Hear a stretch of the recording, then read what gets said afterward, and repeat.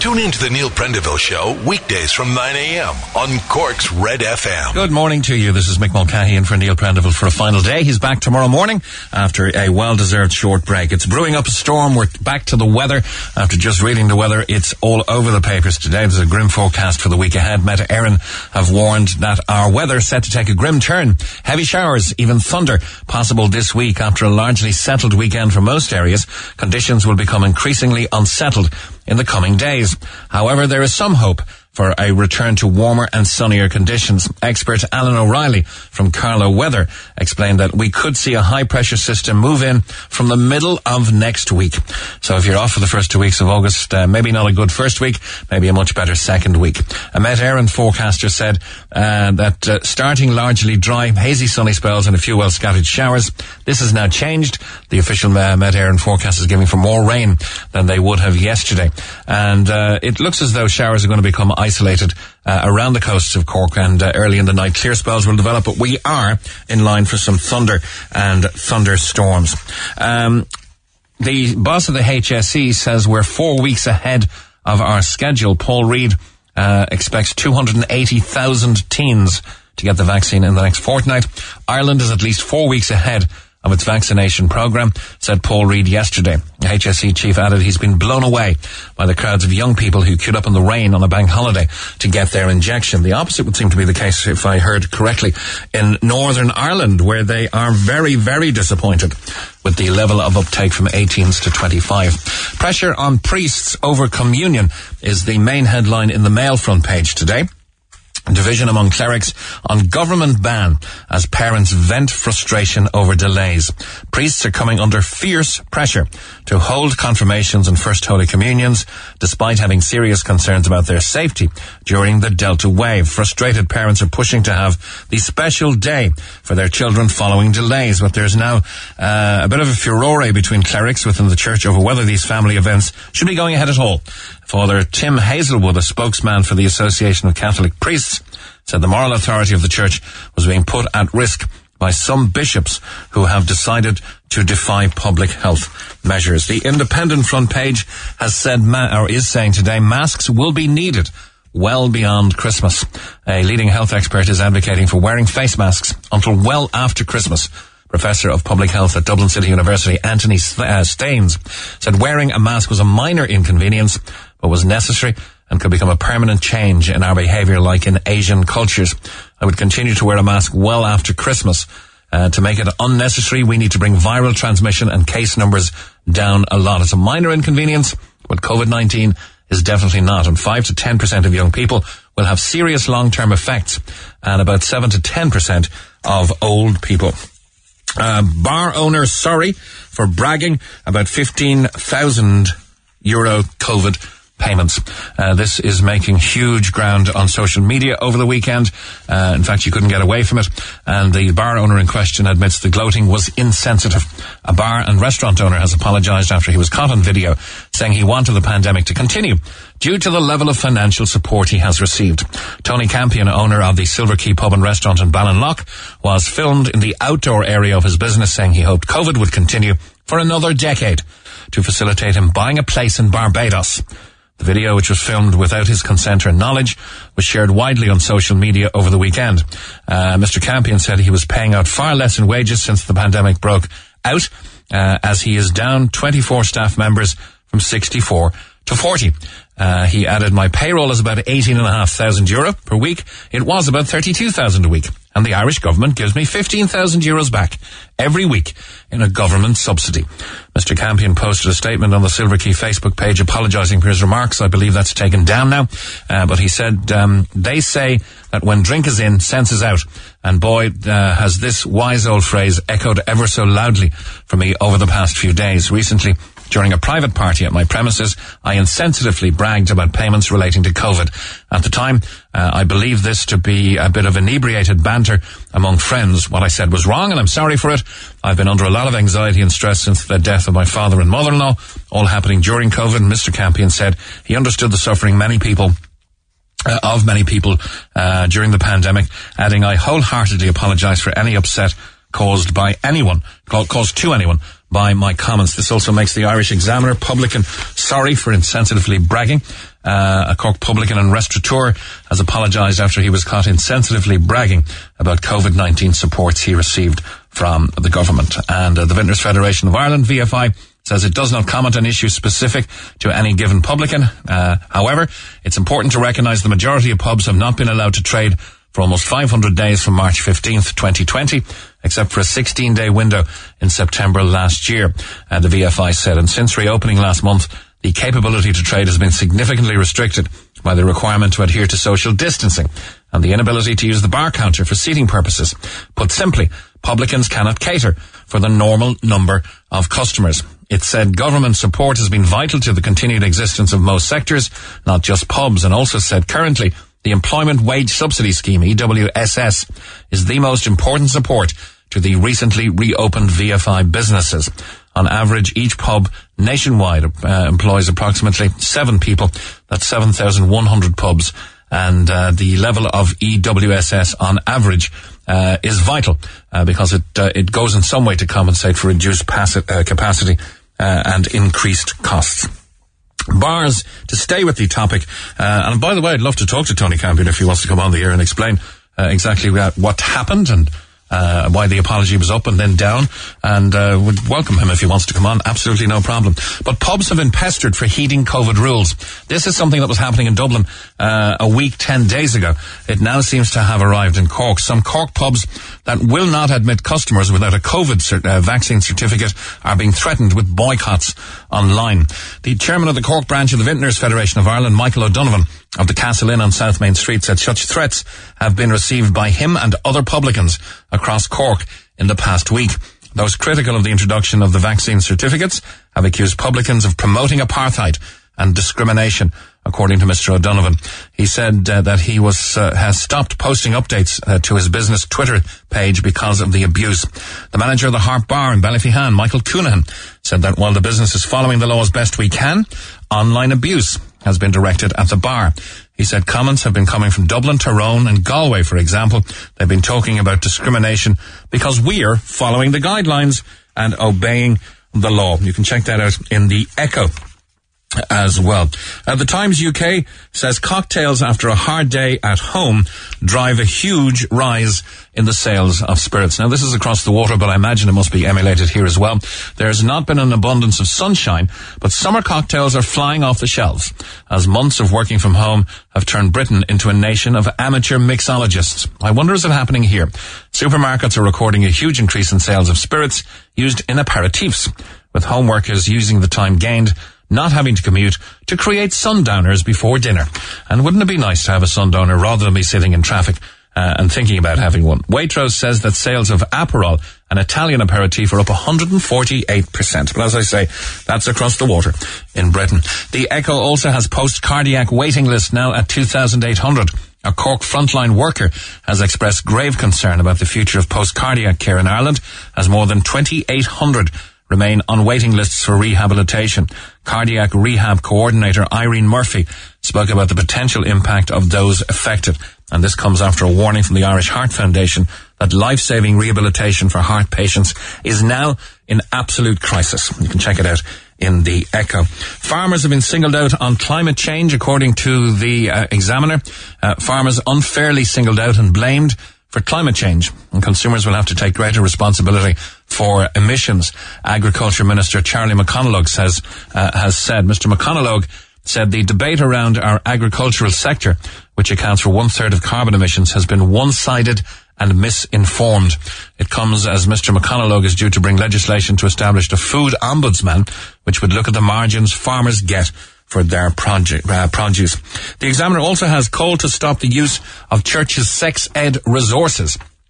Jess Casey is the Examiner's education correspondent and says that sex education resources for Catholic primary schools could form negative views among children towards some sexualities and identities, or towards themselves.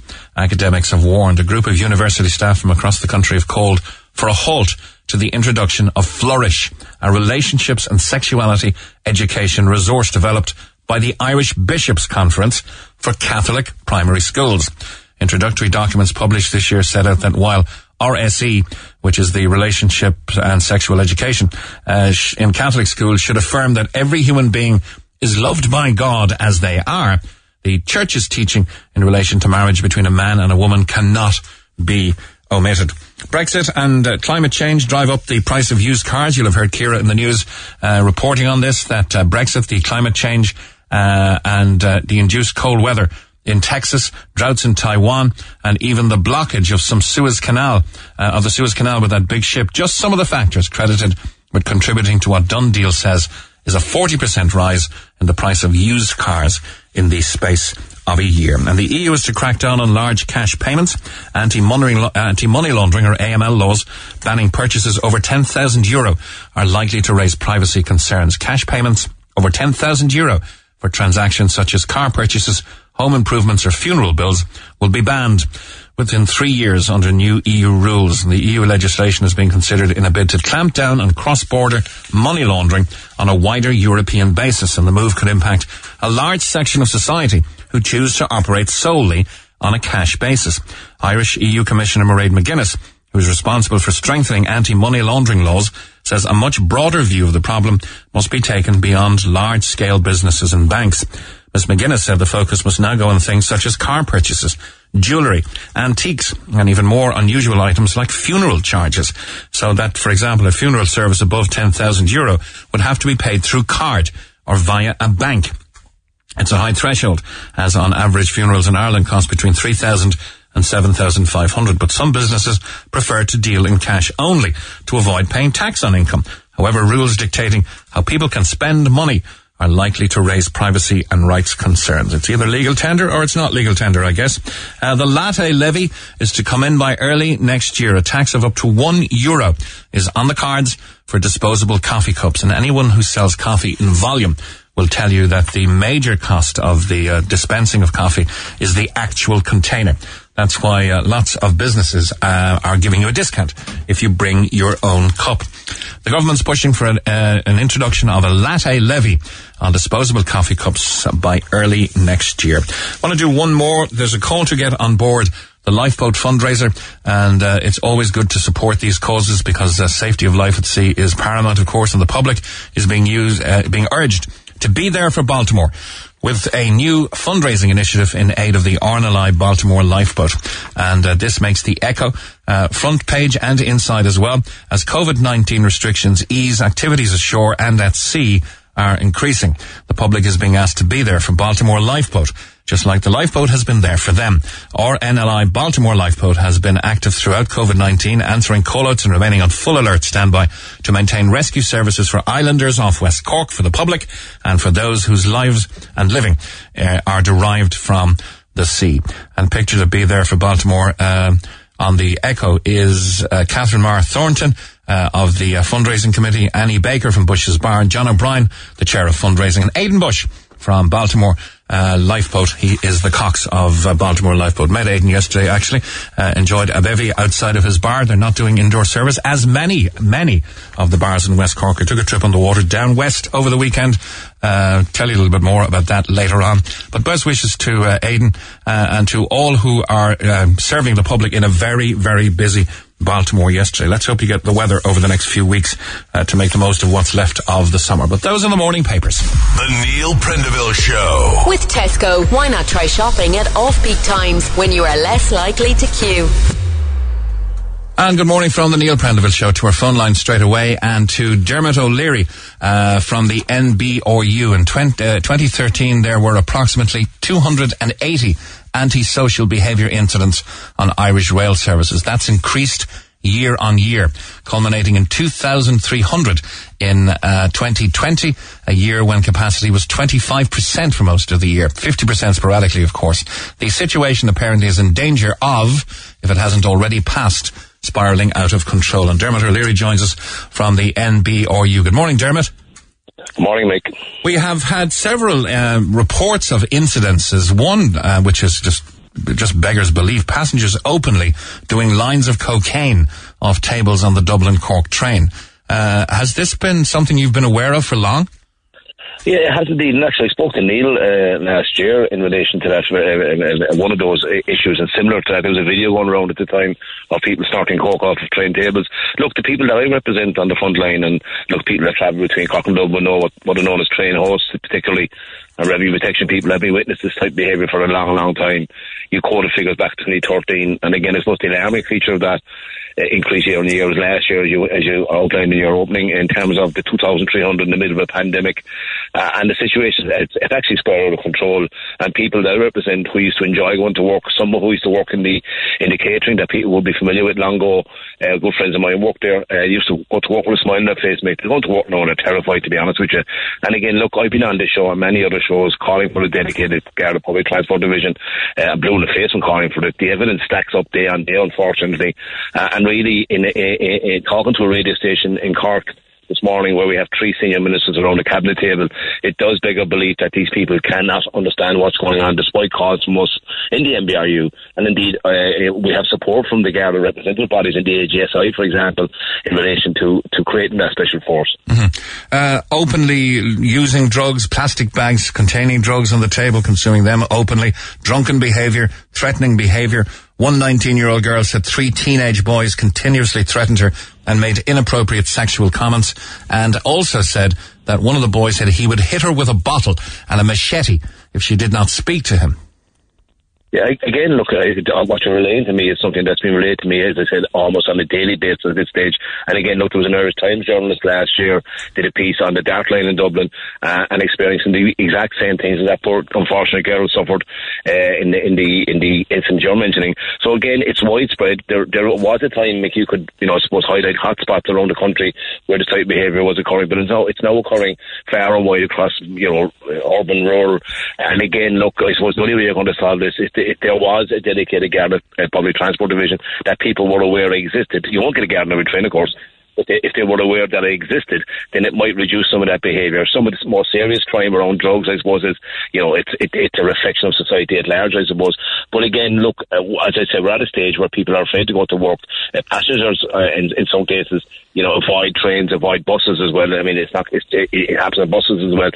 And I suppose at a time when we have a Green Party in government and we're quite rightly calling for people to start using public transport, it doesn't bode well or doesn't send out a very good message to do that. Okay, I'm also been given a report from Cork Bio on the 19th of June that the train to Houston had to end the journey at Thurles. Antisocial behaviour on board caused a technical issue. Imagine that's somebody pulling the emergency cord, probably. Cork train stuck in Thurles on the way to Dublin. Antisocial behaviour broke out on board. Gardaí called to the scene. It was the 16:30 train from Cork to Houston. Stopped at Thurles, and the train with passengers on board stalled then at Thurles because the service then ultimately failed at Thurles. The journey could not continue due to a technical fault caused by antisocial behaviour. And that means all the passengers had to be transferred to alternative services. That's costly. They didn't do that. It's crazy, but you see, look, I suppose that's one of those occasions where it probably went wrong in the end, but the Gardaí, there is a good relationship between Irish Rail and the Gardaí, but unfortunately, you're relying on Gardaí from bigger stations that are operating throughout the day and night. To come to call. I mean, obviously that antisocial behaviour incident, I'm aware of it actually, happened before Thurles. So Thurles was the nearest station where the Gardaí could board. And again, I suppose, look, the Garda resources are stretched as it is. There would need to be a budget for any type of dedicated Garda Public Transport Division. But just to give you a flavour of other jurisdictions, in the UK, where the rate was at 7 times the size of the rate here, the budget for the British Transport Police is back in 2019 was 318 million pounds.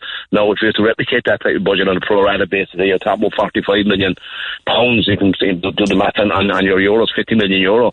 That would go a long way to a budget for a dedicated Garda Public Transport Division. But that's the UK. And the experience in the UK, Mick, and indeed Canada and the likes of small pockets of Italy, is that the existence of a dedicated police force on transport has reduced some of the behaviour we're witnessing here. I won't mention the place, I was in a West Cork village over the weekend, and there was an amazingly strong Garda presence. Not just the normal Garda car, if you like, but also the armed response unit, okay? Driving up and down essentially one of the most peaceful villages in Ireland, because and I'm only surmising, there's a very, very senior member of government that was there. It was kind of over the top. It was just too visual. Everyone is relaxing, having fun. Everyone's outdoors, and there's very, very heavy Garda presence, which must cost a lot of money. And couldn't it be better deployed to keep people safe on trains? Well, again, look, understanding the machinations of the political, environment, and certain people in the same position have that guard protection, and it does, I suppose, in a small village, and I know what you're talking about, it does in a small village become very high profile in that scenario. But again, all I'd say to that is go back to the point I made at the outset. That's a senior politician sitting around the cabinet table, the most senior in the country, in fact, and he knows what the Gardaí protection does and has to do for his office. So again, he's familiar with how Gardaí operates. So I think he probably would be in a better position to advocate for the Garda Public Transport Division, and indeed make, I suppose, the programme of government that he and others are operating under does have a section on antisocial behaviour, not necessarily on transport, but as a societal issue. I thought we'll give more powers to Gardaí, and again, that's the kind of area we need to focus in on. And again, people listening to this show, and they've heard me many, many times, I know they have, and maybe sick of listening to me at this stage, but they would, they should talk to their politicians. I mean, it doesn't need to be a senior minister that brings us to the fore or to the table in Dáil, but certainly something needs to give here. But I've said this many times as well, are those politicians waiting for someone to be seriously injured or worse, and then start hand-wringing and tutting about behaviour that caused such a serious injury? I hope that does never happen. I heard you, Dermot, at one point doing an interview on News Talk, on which you said the Cork-Dublin line is like a drug route at this stage, and even your members certainly know who the drug mules and drug dealers are. That's correct. And again, look, there are certain issues which are above, the antisocial behaviour that we're witnessing on a regular basis. There are some issues that are serious crime. That's one of those, serious crime. And in fairness to the guards, and I wouldn't be familiar for obvious reasons with their operations, but certainly they have had some successes on that line. But I suppose, there's so much of activity around drugs these days in this country, and again, worldwide, that it's hard to pin down and hard to catch everybody. But there has been some successes. You'd read the Echo there, or the Examiner, or other newspapers, you see some of the cases. But yeah, our members quite well know who's doing what on the train. Our members avoid some of those people because they're shady characters, for want of a better way of putting it. And again, yes, they have described it. I've only relaying what they're describing it. They've described it as a drug corridor, the Cork-Dublin line. Again, there's a lot of connections off of that service, as you know, into other large urban areas. Still, Dermot, would it be fair to say that 26 complaints over 18 months would indicate that the vast majority of journeys occur without incident? Look, again, I've been on with Barry Kinney from Irish Rail a couple of times on this issue, and, often Barry would have a spat about, industrial relations issue. We agree on a lot of issues here. The only problem I have is beyond Irish Rail is into government. I mean, Irish Rail have increased their budget for private security, which, look, let's be honest, the private security firm don't have the powers of detention and arrest. There is no ultimate sanction. Their budget is north of 5 million now, and I just mentioned earlier the British Transport Police budget and what it would be relative to their budget in this country if we were to prorate it. So, look, Irish Rail are doing their best with limited resources. They're doing their best in an environment that doesn't have that dedicated Garda Public Transport Division. And again, look, I suppose the successes of the guards on the drug side of things, while it's admirable, it just doesn't work. It doesn't protect, or it doesn't give a warmth or comfort of feeling to people that are working in the industry, and those that are currently using it, and those that we'd like to use it. Okay.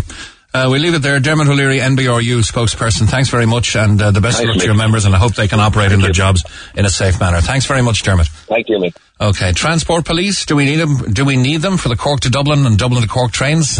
Your calls and comments are welcome. 1-850-104-106 or on text at 086-8104-106. Our email, the standard show email, is neil@redfm.ie. Now, I want, before I take a commercial break, to get to this email, which was up on our social over the weekend and got a huge reaction. Hi, Mick. I just wanted to share my experience of flying home from France recently. While I am so grateful to have gotten away on a bit of a break, it ended in tears, quite literally. I am married to a Frenchman, and after not having seen his family for over 2 years, we decided to book as soon as we got our digital certs. He is staying over there for another couple of weeks, as he has business to attend to. We have a 3-month-old baby girl, who I must say I was nervous about on the flight. However, she was so good on the way over. However, after a long wait and departures, she got so unsettled. I had no help as my husband wasn't with me. I tried to calm her before we got on the plane, and she did settle somewhat, but as soon as we got on the runway, she started to cry. I did see some people look around at me, some with empathy and some not. One person in particular was very nasty to me. She was a lady in her 60s who asked me to quieten down my child if possible. I told her I was trying to do so. She kept looking back rolling her eyes, and started talking about me to the person next to her. I couldn't control my baby. How can anyone control a baby in a situation like this? She then went on to humiliate me, standing up and asked rather loudly, could she be seated elsewhere to get away from the roaring, that it was ruining her holiday. I was so embarrassed, ashamed, and helpless. What made the whole thing worse is I heard her say, who in their right mind would bring a baby on a plane? Not everyone's circumstances are the same, but someone like this obviously has no idea what it's like being a new mum. I just hope any of your listeners who read this may have some more of an understanding for parents who are travelling with babies when they read my story. Your calls on that, of course, are welcome as well. 1850-104-106 and by text on 086-8104-106. And we have some social media reaction as well, quite strong actually, that we'll get to during the course of the programme. This is the Neil Prendeville Show. Tweet the show at Neil Red FM.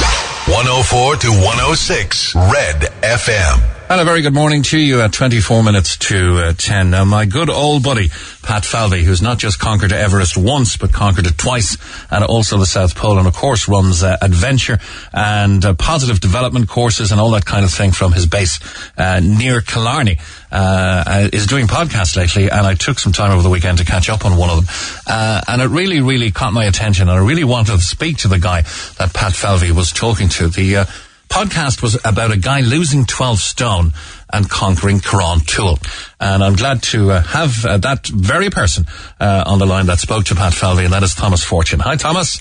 Hi, how's it going? Are you well? I'm very, very good. Now, what really caught me about the podcast with Pat Falvey was the fact that you started off life loving sport, loving activity, being the captain of your local football team or whatever it was, and then degree by degree you started to gain a little bit of weight, and really what came across is, I suppose, the acceptance of an ever-slipping, worse diet that will bring you to a place where you believe you're never, ever going to get back.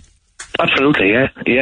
And as you said, it's genuinely like this pound by pound. It's creeping up over the years, and depending, I suppose, on your clothes as well. You could, if you're wearing kind of stretchy clothes or whatever, you mightn't see it or you mightn't feel it, and you kind of get to a stage where, I suppose, it's funny, actually, I had a conversation with somebody yesterday, and I said, like, when you get to a certain stage at 20 stone, you don't see a difference between 20 and 25 stone, even though that's 5 stone, like, in a difference. So, as I said, you get to an acceptance. After I'm at a certain weight now, what's a couple more pounds or stones, that kind of way. So, yeah, you get into this acceptance of just kind of plodding along, and you're like, sure, I am who I am, like, you'll never change it, or it's hard to change it, so. Yeah, let's get back to the start of the story, Thomas. So you were sporty, you were captaining a local team. How did it begin to go wrong for you? I suppose you get to 18 and just life kicks in. I suppose you go to college, you leave the kind of the activities kind of not in the path, but you're kind of doing less activities. You're out more, you're drinking more, and then you're I was never really a huge drinker, but at the same time with that kind of lifestyle comes unhealthy eating habits, so you're kind of going, more fast food, more, and then you're living away from home, so you're kind of, you're a young lad that's not really great for cooking or whatever, so you're going to be picking up convenience food, whatever it is, so you're kind of picking up bits and pieces, and then when you're working, I suppose it would have been all those canteens there, so you're again snacking on, my big thing I suppose was I could have having a couple of cans of Lucozade a day, so you have one at maybe morning break, one at lunch, one at evening break, and maybe one at when you go home, so you could have like 3 or 4 cans of Lucozade a day, which is, a couple of thousand, 1,000 calories nearly just on Lucozade, never mind anything else. Exactly. When I was introduced to Lucozade, it was essentially as a health drink when I was in hospital. Yeah, the little glass bottles years ago. What also intrigued me was on your way to college, you'd stop and have your first breakfast. Yes, yeah. And like that's it. Like you kind of like where I'm based in Freshford here in County Kilkenny. Like you have a hot food counter definitely between here and somewhere the motorway, whether it be in Freshford or Kilkenny or wherever, and you'd stop and you kind of. You could be running out the door, you'd be kind of leaving it at the last minute to go out the door, so you pick up something on the road, whether it be, as I said, wedges or battered sausage or whatever the mini jambons, the usual kind of stuff, like, so you pick them up on the way to college. You get to college, then you're in for about maybe 10 to 9 or so, and you mightn't have class. you know, you might have classes till 10 or whatever, and you might have a second breakfast then or whatever. No, you might have croissants, or, you know, you'd be sitting down to the lads and everyone else be getting something to eat, so you'd be like, oh, geez, sure, you know, I'll go up and get something else as well. So you're kind of, and then if you're staying late, you'd probably be picking up something every 3 hours, would you? Absolutely. Like my routine in college was, I suppose you'd have probably breakfast, a mid-morning break snack, which probably Cal Luke said in the bar at 11 o'clock, lunch at 1, which normally I would have having chips with everything. You know, so as I said, and that would be at 1 o'clock, you'd probably have a break at 3, and then you could be staying in the library till late, so you'd have something about 5 or 6, usually contains sweets and crisps and stuff to tie you over, and then you might get something when you go home late. You know, if you're coming back at maybe 8 o'clock, 9 o'clock, you might be eating late as well. So yeah, that was the kind of the routine for a good few years, say when I was doing the undergrad in Carlow IT. So you kind of got in, and that would have been where it would have been got to me heaviest, where you're kind of constantly doing that day in, day out for 4 years. So yeah, it is. What was your heaviest? 24-12. 24 stone 12. Yes, yeah. What size shirts are you wearing? 4XL, 3XL? Yeah, anything, depending on, I suppose, where you shop. It could have been anything from a 3XL to a 4XL, 5XL. But yeah, it was, in between, say, a 3 and a 5XL at any given time, yeah. So it's, and I suppose it's the anxiety of being a man as well, and having, I would personally say you're limited, but you're limited to clothes choices in a lot of places. But when you get to 3XL and above, you're like, there's nowhere in High Street in Kilkenny that you could shop. Where could you shop? Oh, like we recently got a Sports Direct in, and Sports Direct would be very good at picking up, or you'd pick up something, but you would be only wearing it, Mick, you'd be only wearing it because it fits you. It's not because you liked it or it's a style, it's literally like, it'd be like nearly like a bin bag on you. So you're only putting it on because it fits you. So that Sports Direct, like literally if you stood at the top of High Street in Kilkenny, there's not one shop I could have shopped in. Okay. And that's hard as well, because it's and I suppose this is, I would be very on line of saying it to any males, everybody out there, but I suppose, weight loss with males, I suppose, is definitely not something that would be spoke about a lot. I suppose, like, I went back to film world, it would be a very, I suppose, female domination arena or area, so it's it's for everybody, not just, I suppose, the females or whatever, like, so. Yeah, before we get to Slimming World, Thomas, we're coming, of course, to the place where mentally you're going to make a decision. There's a couple of factors, I think, that contributed there. One was the booth. Was it Eddie Rockets that you couldn't fit into? Yes, yeah. Yeah, just really pardon me, so I point out one that, the usual just going out for something to eat, and we said point out Eddie Rockets, but when you're at that size then and you're trying to actually fit into the booth, and the irony of ironies that you're in a fast food restaurant and you can't actually fit into the booth that you want to eat in, like, so I was like literally, now when I say welded into the booth, I was squished into it, and I could barely breathe, and at the same time you're trying to think that, okay, I'm going to have like maybe whatever you're going to have, whether it be a milkshake and chips or whatever, and there'd be literally no room for you to fit it in and be bloated at the same time in this booth, and I was like, no, I have to leave, and we left, and I kind of was like, Jesus, that was not nice, like, so yeah. It's and that just anxiety, I suppose, of being in there, and you're kind of like, will it able to fit into any of these restaurants again or whatever. Yeah, the other contributory factor, of course, was your late mum. She was going through major health issues and had to go for treatment, and that was a source of inspiration for you. Yeah. Well, I suppose coinciding, she would have had a major operation in, I think, April 2019, and then she would have been starting chemotherapy in July 19.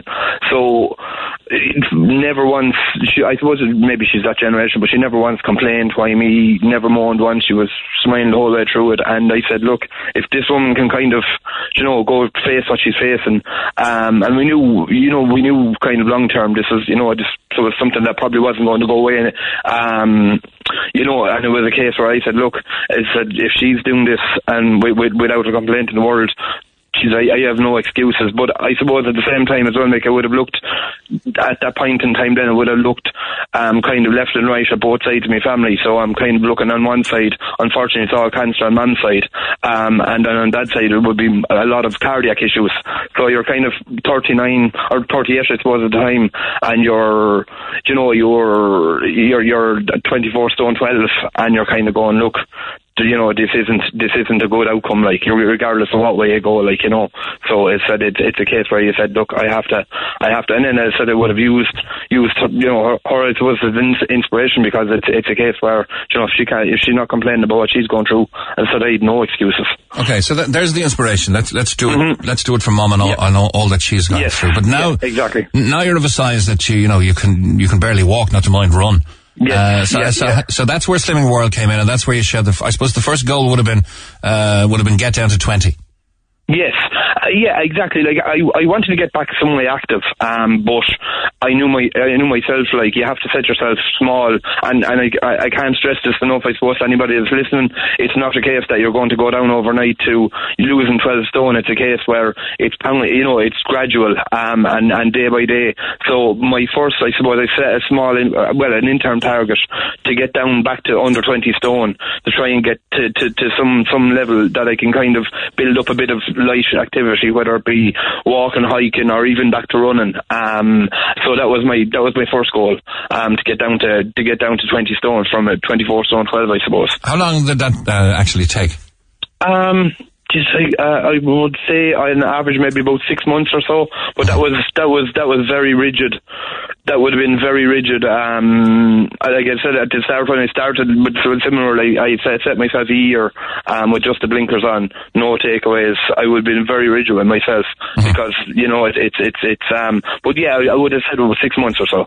Okay, tell me about the food changes. And I know you believe that the positive impetus comes from the shopping trolley, not from. You don't fill your cupboard with rubbish and expect to succeed. No, definitely not. No, look, as I said, like, and I said on the podcast, like, it literally starts at your shopping trolley. Like, there's no two ways about it. I mean, if you're buying rubbish, and I understand, I suppose, a lot of people have families and kids and stuff, so you could be buying for, multiple different people in the house or whatever. But as I said, like, if it was a case that I was buying stuff, I know it's only one way it's going, and it's going into my mouth, so I would have to, leave it aside. I would have changed. I would have swapped out. I would have ate a lot of fruit. Changing if I wanted a snack, I'd have mandarins there to have a quick snack as just kind of like a sweet hit or whatever.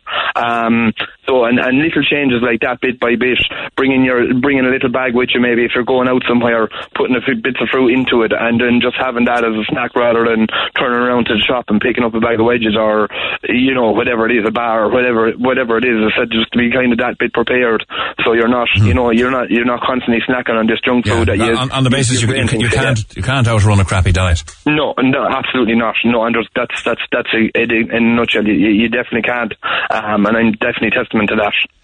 Okay, so I don't have much time left now, but you were wearing 3XL, 4XL, and now you're down to medium. You've lost the weight of a small person. Yeah. Where did all the skin go? There's a small bit of loose skin, and a small bit, but because I was kind of ramping up the exercises and kind of going from walking to running 5k to running 10k, and you're running up to 20, you're running up to half marathons now, so it's a case where, and I would swim a lot, and cycle a lot as well, so I kind of coincided with the exercise with the diet, and kind of done both hand in hand, and I found that because I was doing that, kind of building up this healthier lifestyle gradually, I felt that they burnt a lot more than, say, if somebody just done the dieting for say, and you do have a small bit of excess skin, but you definitely take the body you have now over the body you had then, if that makes sense. Oh, absolutely, yeah. And so you're probably consuming 7,000-8,000 calories a day at the start of this endeavour. And when you exercise and eat less, of course your stomach gets smaller. Did you ever consider gastric bypass or sleeve surgery?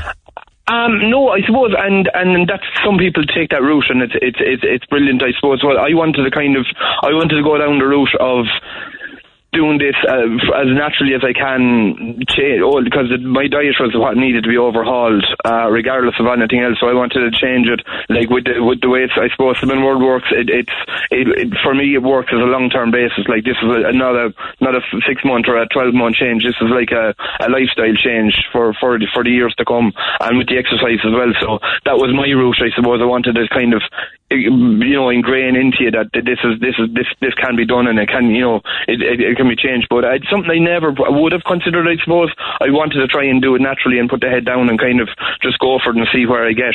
And thankfully, I suppose, you get to all your little interim targets, whether it's down to 20, and originally I would have liked to get to 16 stone. But then you're kind of at 16, you're kind of go, Jesus, I can push this a bit more, so you're getting down again, you're going from an XL top then down to maybe a large and into medium eventually, and you're kind of, now you're... It's not a situation where you can say, well, I'm cured now, and go back to all your old bad habits. No, absolutely. Like, look, I still have the habits are still there, like, as I said, and it's just the case to kind of, be prepared and kind of, just try and eat healthily, and, you can have your little breakouts, whether it be a day in the weekend, or if you're going away for a few days.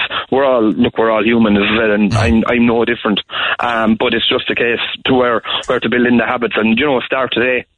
Look, as I said, it's a case where if you want to start, it's easy to change little habits, and bit by bit, and they'll become kind of your everyday routines. Then, I suppose the indeterminate or the immeasurable factor is the positivity mentally. Could you maybe estimate how much better do you feel?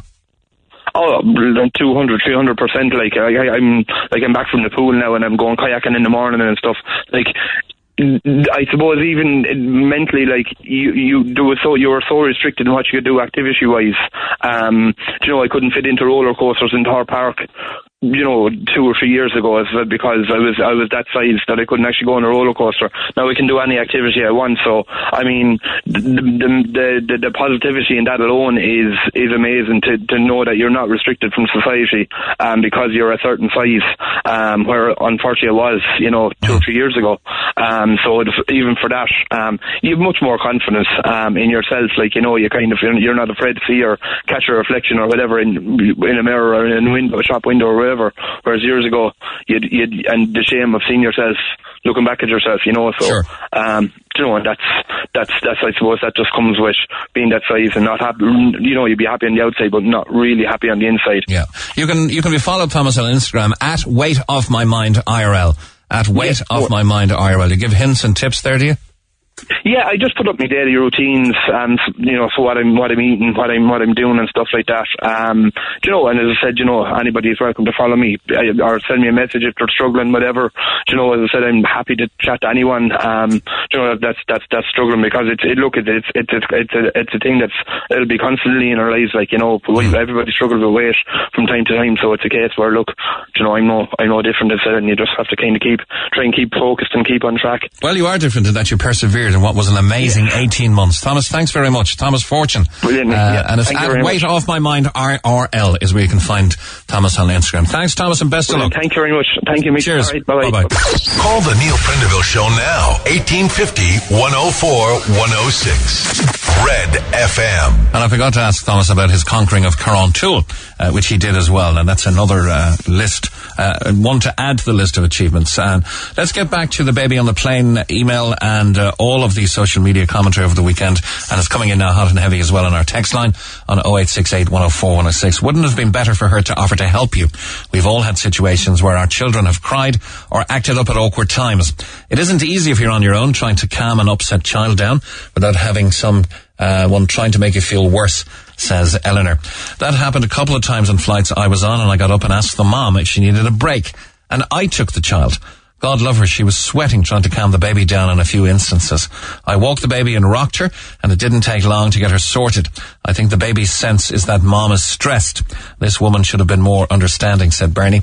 Some people are very sensory, and often screaming can make them feel very anxious. However, if this is the case, the individual needs to come prepared. There are great noise-cancelling headphones you can get if screaming is hard for you. It is for me. I have trauma where loud noises really rattle me. I certainly wouldn't blame a child, though, or a mum. I just put my earphones on. They are at the top of every trip priority list before travelling. says Lauren.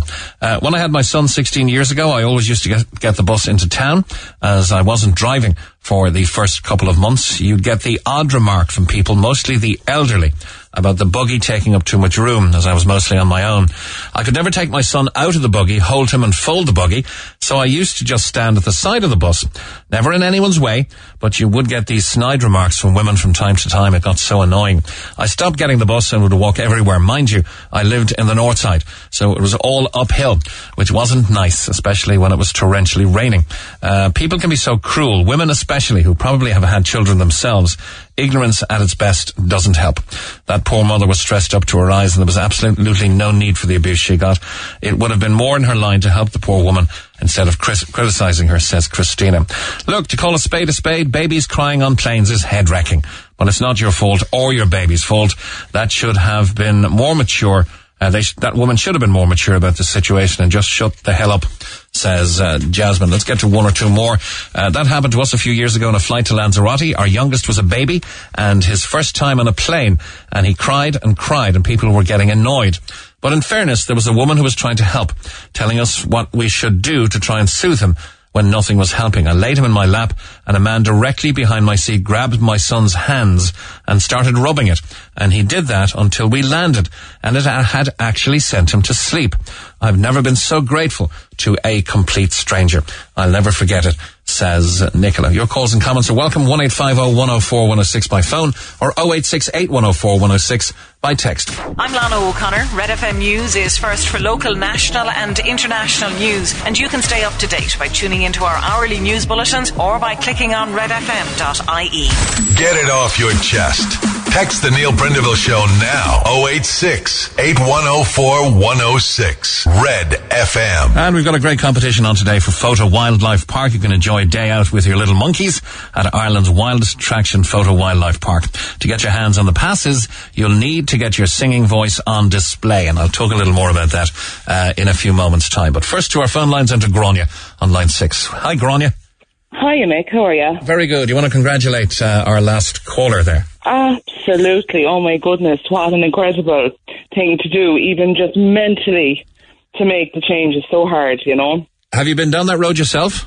Yeah, absolutely. No, I think, I don't think I had as much of a job on my hands, but, it's still to make the decision to do it is the thing, and then to stick with it, because it's easy to just say, sure, I'll try again. I'll do it again, So just to actually stick at it, I think, and even when it's tough, and it does get tough, it definitely has its...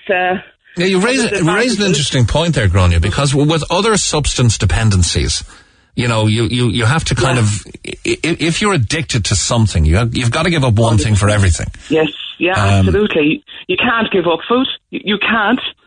You can't give up food, so it's easy to relapse, isn't it? Yeah, absolutely it is. And I always say it's like an elastic band. Your old habits, they're like an elastic band, just pulling you back all the time. It's like they have that kind of a hold, and they just kind of pull you back if you're not careful, I suppose. And do you find if you're travelling, it's hard to get good quality, healthy food on the road? There's a predominance of fast food. It can be. No, I will say places are better. You will see places now with salad bars, and, you can, I would like to always, if I go out for the day with the lads, I would bring something. Mm-hmm. I've been known to sit in Supermax with my bowl of salad. That I am shameless, like I don't care. I will sit there with my bowl of chicken salad or whatever, and I will have it. Because I knew I needed it. Because I knew if I started back with the old habits, it could get away from me. Tell me about your story and how much you lost.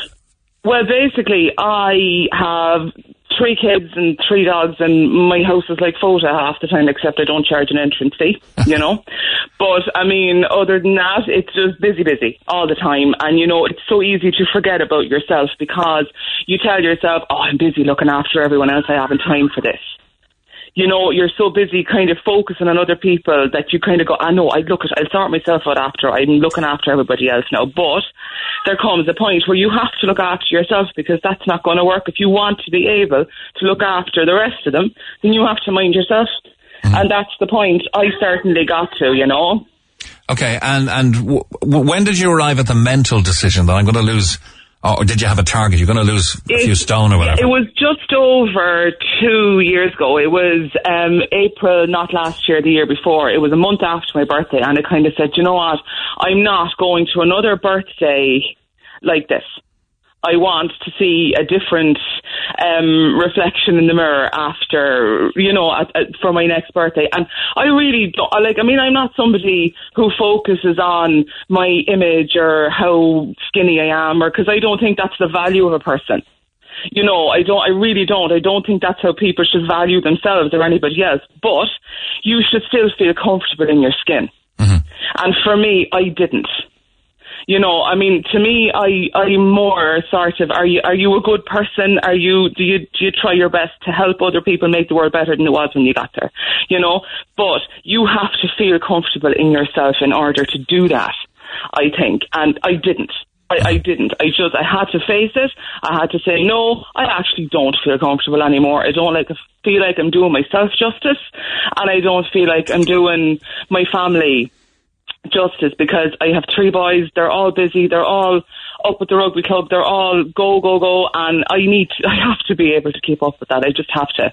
Okay. Do you want to reveal where you were and where you're at now on your journey? Hello, Grania. Seem to have lost Grania there.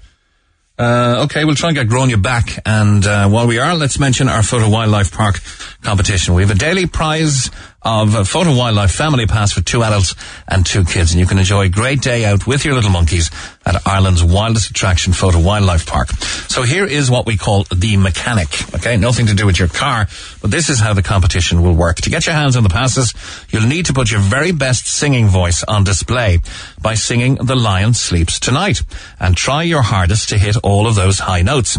The person who's singing is judged to be the best will win the family pass. Okay, so we're going to give you a little taster of what you need to try and copy to win these passes, and you'll be a hero to your kids if you can pick these up. So here's the photo competition. This is what you need to copy.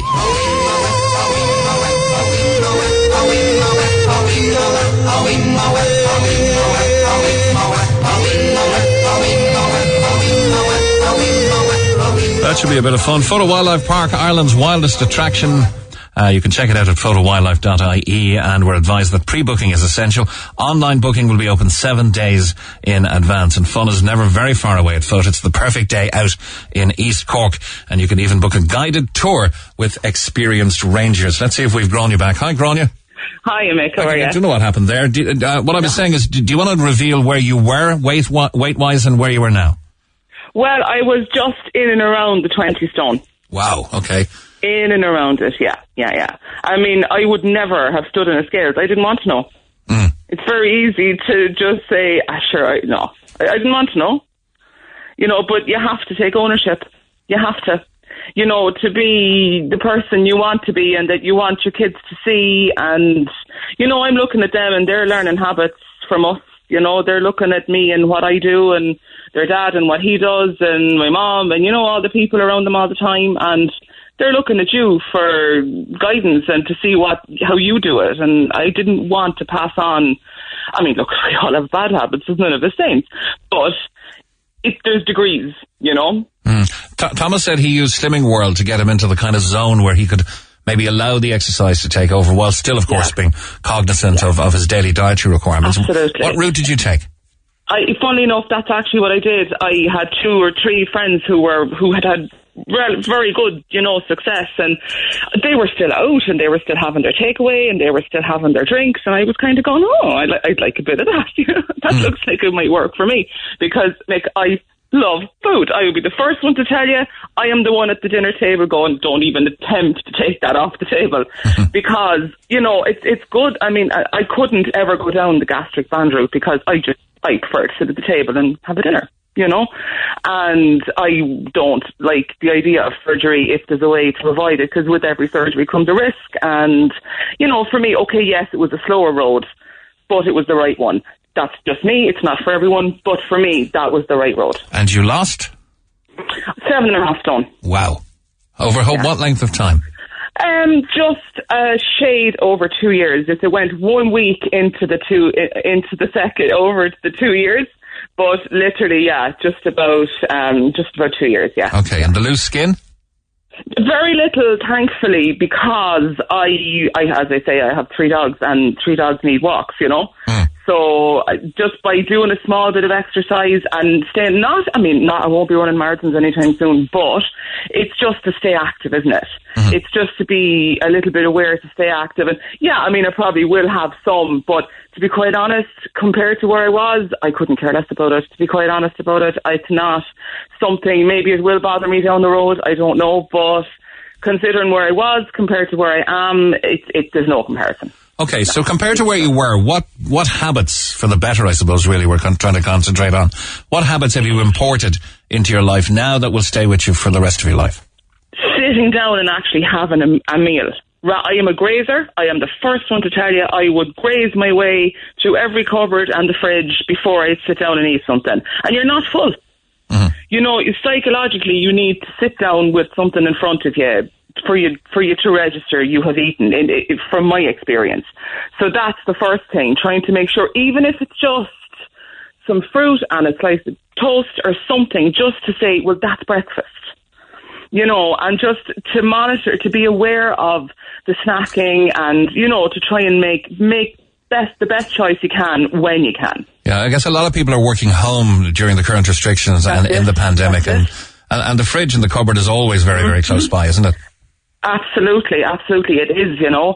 And my rule of thumb is if I don't buy it, I can't eat it. Now, that's very easy to say, but with 3 boys and a husband and 3 dogs, there's always snacks. There's always, if you really looked hard enough in my house, you'd find something. Okay. But I just have to have the discipline to not buy the things for me. You still buy them, but you still buy them, though. Oh yeah, but I could take or leave crisps. I'm not a crisp. Like, there's a bag open, I might rob one, but they're crisp people, so that kind of suits me.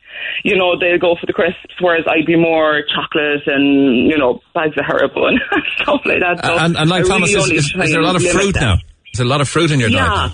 Yeah. God, we could fill the fruit bowl 3 or 4 times a week, because all my lads are fruit eaters too, you know. So it's sort of, that is something that's constantly on the go. I'd say my own parking space in Aldi, I'd say at this stage, just from restocking and stuff like that. But you know what? That's a good complaint too. And life is obviously much better now. And I also asked Thomas about, you know, the mental positivity. Where are you at? How do you feel about yourself, about your achievement? Much better. You kind of feel, okay, I could do it. You know, it gives you a sense of an achievement, because for a long time I kind of went, sure, what's the point of me trying that? Sure, I couldn't do that. You know, you hear stories like Thomas on air going, yeah, I lost X amount of stone and, you know, I feel great. And I'm kind of going, yeah, that's great for you, but I couldn't do that. I will be the first one to tell you I was the one listening to that going, that'd never work for me to go back on. But when you realise you can do it and you see that first half stone come off and that second half stone, and I think too, it's about surrounding yourself with the right people and having people who will support you. I'm very lucky. My husband is like a greyhound. He could eat. You know, he burns it off as quick as our lurcher greyhound. You know what I mean? They're burning it off at the same rate here, like. But you know, and that's great for him. But he was so supportive. He was totally on board. He was like, right, I'll eat the dinners, because they're normal dinners. There's no difference. There's actually no difference. You know, and he's eating those and the kids are eating them, and, you know, it's support around you too. And as I say, I did join Slimming World, and the support from the group here in Cove is incredible. Like, the girls are, and there's men there too. We have plenty of men in the group too, and, you know, there is great support. Okay, so you've gone grown. You're from someone who was thinking, no, I can't do that. I'd never be able to do that. To ringing a radio station out because he said, I did that too. I did it too. That's it. You know, I want everyone to feel like they can. I'll give you an example. My mom, look at me, she would throw out the bite you were about to put in your mouth. She is deadly. Like, she hates clutter. She hates anything hanging around the house. It's gone. It's in the bin. She found a Deb's dress belonging to me, which we were all shocked about because she hadn't gotten rid of it. But I said, for the laugh, I am going to try it on. It is not yesterday that I had my Deb, believe me, and it fitted. It fitted. Fitted. How did that feel? It zipped up and it fitted. How did that feel? It fitted me better than it did when it was made. It was a friend of my mom's made it for me, you know. I'd say that's why it didn't get the dump, but it's the only thing that saved it. But it actually, I couldn't believe it. My son came up and I was like, what do you think? And he was like, well, Mom, I think you're a princess. Only princesses are blonde. I think it was a com. Is it something you'd wear out, or has fashion changes not been kind to it? You know what? If you had a black tie ball to go to, you actually could wear it, because it's one of those kind of classic styles that doesn't really date. Mm-hmm. So I noticed two things. You said you're calling from Cove, but you also said the word look at. Look at is not said by Cove natives. Where are you from? I'm from Waterford, Mick, where we also say Shellicky Bookie. The Shellicky Bookie. Yeah. That's a real Waterford one now, Shellicky Bookie. Nobody's confirmed if I'm right or wrong about the Shellity horn. I think I'm right, actually. I think you are. Shellity My horn. husband, who is from Cove, has informed me that there are 40,000 different types of snail, and not one of them is called Shellicky Bookie. Shellicky Bookie. Yeah, not one. But yeah, that is, right. It is. I think you are correct in that, yes. But it is definitely a Waterford thing. Yeah. Grania, well done. 7.5 stone. You've done Cove and the Daisha proud, and that is a lot to be losing, and you've done it well. You've done it with exercise and correct diet. You've done it with support, and you've done it over 2 years. And we congratulate you. Well done. And most importantly, Mick, I've been keeping it off. Oh, that's the main thing. You know what I mean? It's to know that you can keep it off is the thing. Yeah. So you're in maintenance mode now. Yeah, absolutely. Yeah. So I have a little bit more leeway. You know, if I'm up a pound this week, down a couple of pounds next week, you know, once I stay in and around the zone, ballpark, I'm good with that, chap. Thanks a million, Grania. Thanks, Mick. Talk to you soon. Thanks very much. Bye-bye. Let's go to line 1. Brona's on line 1. Hi, Brona. Thanks for holding. No problem. No, you want to comment on the baby crying on the plane. You've been in that situation. Oh, indeed I have. And it's one of the worst situations you could possibly be in, because you just feel as if everyone else in the plane is sitting cringing and wishing they were somewhere else when your baby's screaming its head off, you know. Mm-hmm. But I just feel sorry for that poor lady. She was travelling on her own. We travel a lot with our daughter and our 3 grandkids, and it's just a nightmare. And there's not a lot of help in the airports for people travelling alone with children as well, you know. Yeah, is it the air pressure changes inside the plane that maybe causes pain in the baby's ears? Yeah, it's usually when you're landing, but I mean, our situation, you know, you're getting up early for a flight, maybe a 7 o'clock flight or something like that. You're lifting a child out of their sleep. They're just totally out of sorts. You're putting them the airport itself, taking them through security. I know you get priority, but it's just traveling's a very stressful thing. It's like moving house. It's just one of the most stressful things you can do. And when us as grandparents with 3 kids in tow, between 5 and 1, it's even more stressful. So I really don't understand why that lady was so rude to the poor woman, but maybe she's stressed out with travel as well. Who knows? I imagine this situation has happened to hundreds, if not thousands, of our listeners. I know it's happened to us when ours were small. And with that comes a little bit of acceptance that, look, I'd hate to be back in those years again. I'd hate to be that person now. They must feel very, they must feel that the whole plane is concentrating on them.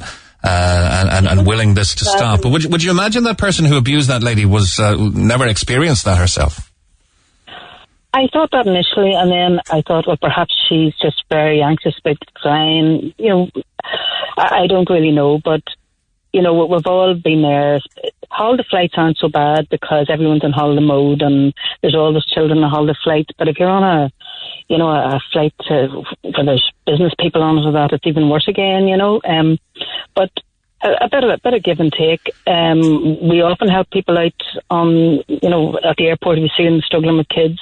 We're on our own and that because we've been there ourselves. Those buggies are a pain to fold up when you're standing on the runway and everyone's waiting for you to get on and stuff like that. It's just a stressful situation, and a wee bit of tolerance wouldn't go amiss. You know, but people with disabilities in the airport get assistance. People travelling alone with children should get a bit of assistance as well with some airport people, you know. There's no help given to people who are folding buggies if they have a newborn baby in their arms, you know, and that's difficult itself. And, you know, you've got countless bits of luggage, you've got nappy bags, you've got your own luggage, handbag, you're trying to hold on to your boarding passes. It's just... It's stressful, all right. As is waiting for the buggy at the bottom of the steps, if they're not quick in bringing it out. One partner will often carry on in with the baby and leave the second partner to wait for the buggy. The unlucky person gets to stay here.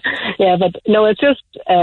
I felt I had to say something, you know, and I think if nothing else can say of it, that people think a bit, you know, think a wee bit more before they say something to a parent in that situation, because a lot of us have been there, and it's there's absolutely nothing you can do, and especially when they're lambing, their ears are sore, the air pressure. One of my grandsons, he threw up all over everybody on the plane as well, which didn't help. But listen, there is what it is. Thanks for that, Brona. I think from the email she sounded like a great mum anyway, so she's doing her best. Yeah, she did. She sounded fantastic, and she, you know, she's entitled to go over to stay with her husband who's working over there, and you know, times are hard at the minute, and there's so many forms to fill out now, these passenger locator forms and PCR tests to be done. Travel's just so much more difficult now. Especially with children. All right. Exactly. Thanks, Brona. I'm sure she's listening, and she'll be heartened by your comments. Thanks a million. Liam, good morning. Hello, Liam. Hello. Hi. Hi. How are you? What do you think? I just thought it was kind of insane the way that she acted out when she can't really do anything because the baby is screaming. Like, you can kind of just chill a bit. It doesn't show much understanding when someone says, "Can you please quieten down your baby?" Because it's impossible if the baby doesn't want to be quietened. Yeah, you can't really control the baby if they're like that. Well, I don't have kids myself. But I presume it's not easy to control a baby when they're in that mood. And I'm just like, maybe she could have, that lady could have just quietly told the assistant to be moved but not make a whole public issue about it. It's entirely within the realms of possibility that the next 10 flights anyone gets on will have a baby on board. Oh yeah, I've been on a few with babies. And yeah, I know a couple of people might get a bit stressed, but I'm like, I mean, to be fair, we're both on the flight. We have to deal with it. We can't really do much about it. So just get on with it or listen to your music or something like that. Yeah, noise-cancelling headphones is the one. Thanks for that, Liam. Let's take one more on the subject. And line 6, it's Lorna. Hi, Lorna. Hi, how are you? Same thing happened to you. It did indeed. So we were living in Boston. So my husband couldn't travel back and wanted our daughter to see her family for a few weeks. So I was travelling alone. She was 10 months old. Mm-hmm. And obviously it's nearing bedtime, you know, about 8 p.m., 9 p.m. So, she just couldn't stop crying, couldn't settle herself. And there was a gentleman that was roaring and giving out actually about me, like 10 rows up. And so much so that the air hostess had to actually come down and check if I was okay. And if people, people were complaining about him giving out about me. And I was trying to do everything I could to settle her, but she settled eventually, but it was, but a lady next to me said, I was getting upset and anxious. And, she said, you can't let people bother you and upset you like this because you'll never travel again with her. But we had to because we were away for 10 years. So we needed to come over and back all the time. But it's so hard on your own. You're doing everything to settle them and to calm them. And somebody complaining about them, it's just terribly, terribly upsetting. Yeah. Yeah, it's. I guess it is hard enough to travel long haul on your own without having your entire sensibility is how am I going to get through this and keep this child engaged, keep it active, keep it quiet, stop it from crying, keep it fed. That's it. Just keep it from disturbing passengers, I suppose, would be the primary concern. And then when they begin to act up, it's a highly stressful situation. It is. And I mean, the air hostesses were incredible. They were so kind. They were wonderful. If I needed to use the bathroom, they held her and, they were very nice and doing as much as they possibly could, because people understand. And I think, yes, the air pressure and the baby's ears and that all happens. And like that poor lady, I mean, we travel, out of necessity a lot of the time. And, that was a necessary trip that I had to make. And you can't always have your partner with you. And I think, people need to just give that lady a bit of credit. God love her. I mean, Boston was hard enough because it was during the night and it was a longer flight. But the lady next to me said, you can't let people upset you like this. And from that day forward, any flight I ever got on, I just put my head up, held my children, and I never got a cross word said to me because I wasn't going to accept it. I think having it for your first child, you're not really, you're not as confident as you have your second. Yes. So. All right, Lorna, well done. Thanks a million. Bye-bye, thanks. Thanks, bye-bye. Now, the team just got a call from somebody showing a certain amount of aggression. A woman saying she thinks it's some sort of child cruelty, her words, taking a baby on a flight. She also added, are people that desperate for a holiday? Shame on them. Well, showing aggression to the team here and hanging up the phone. Shame on you. Text the Neil Prendeville Show now. 086 8104 106. Red FM. And in the next hour, we'll open the lines for our Photo Wildlife Family Pass competition. 2 adults and 2 children. Enjoy a great day out with your little monkeys at Ireland's wildest attraction, Photo Wildlife Park. This is what you'll need to do. We're going to play you this Lion Sleeps Tonight, and we're going to ask you to emulate that. Try and copy it as best you can. High notes and all. And let's see if you can do it.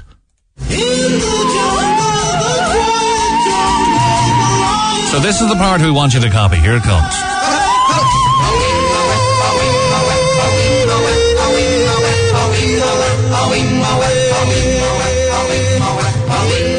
And we'll open the lines in the next hour. Please don't call us just now, but get practicing, okay? And whoever's singing is judged to be the best will win the family pass. 100 acres of animals, including Asian lions, Sumatran tigers, giraffes, kangaroos, and so much more. Family pass up for grabs each day this week for 2 adults and 2 children on the Neil Prendeville Show from Photo Wildlife Park, Ireland's wildest attraction. Rachel is on line 1. She had some wild attractions herself. Good morning, Rachel. Good morning. Now, you've been on a few times. I can't quite remember if I spoke to you before. Or were you on with just Neil? I think it was just Neil, yeah. Was it okay? Now, can we, in that sense then, because I'm not too familiar with your story, can you just give us a quick overview of what's brought you to today and you moving to emergency accommodation? Yeah, so I suppose it's about 2 years ago now, when it first started, there's a rat infestation in the block I'm living in. At the start, we could just hear him through the wall, crying, scratching, running. I rang, nobody came out, it was about 16 months in when they eventually took any bit of notice of me. They came out. I moved at that stage. I moved out twice already up to my mum's house with my 2 kids because obviously we were petrified. And that was just at the noises and stuff. They came back then. They set traps. Those traps that they set down, they didn't check for 6 weeks, 7 weeks, 8 weeks. And actually, why they actually came back to check the traps in the first day is because I was after getting on to Neil and I was after being on air, so that caught their attention. Uh-huh. So when they came out, then they found nothing in the traps, and they basically said, "There's nothing we can do. It's a block of apartments, duplex apartments." That have no attic, and they were like, look, this is just an open block, they have the run of the block, there's nothing we can do basically, which obviously was no good to me or my 2 children. Then I went up and stayed my mum's house for months. That last year, January to December, I was out of that house for 7 full months because of what was going on. Then in March of this year, I was in the house on that was the last time I was on to Neil. I was in the house on a Saturday night getting ready to go to my mum's because the kids were in their dad's, and I don't stay there on my own. And just as I was getting ready to go, I was in the kitchen. I turned around to get my handbag, and there was a rat running around the kitchen. That was the first time I've seen one in the house. Again, I was on to Neil again about that because I had to leave. So they did send people up. I was lucky enough that I could stay at my mum's at that time, but circumstances have changed there. I can't stay at my mum's anymore. I've well outstayed my yeah, I'm getting that impression. Can I read a previous communication you had with the programme? Just give me a moment. This is so unfair to be living like this for 23 months, almost 2 solid years. I'm at my wit's end. My kids aren't far behind me, to be very honest. I've just had to get the kids out of the house at 2 a.m. due to the noises, scratches and crying sounds from the rats in the walls. It's so loud it woke my 8-year-old boy from a deep sleep.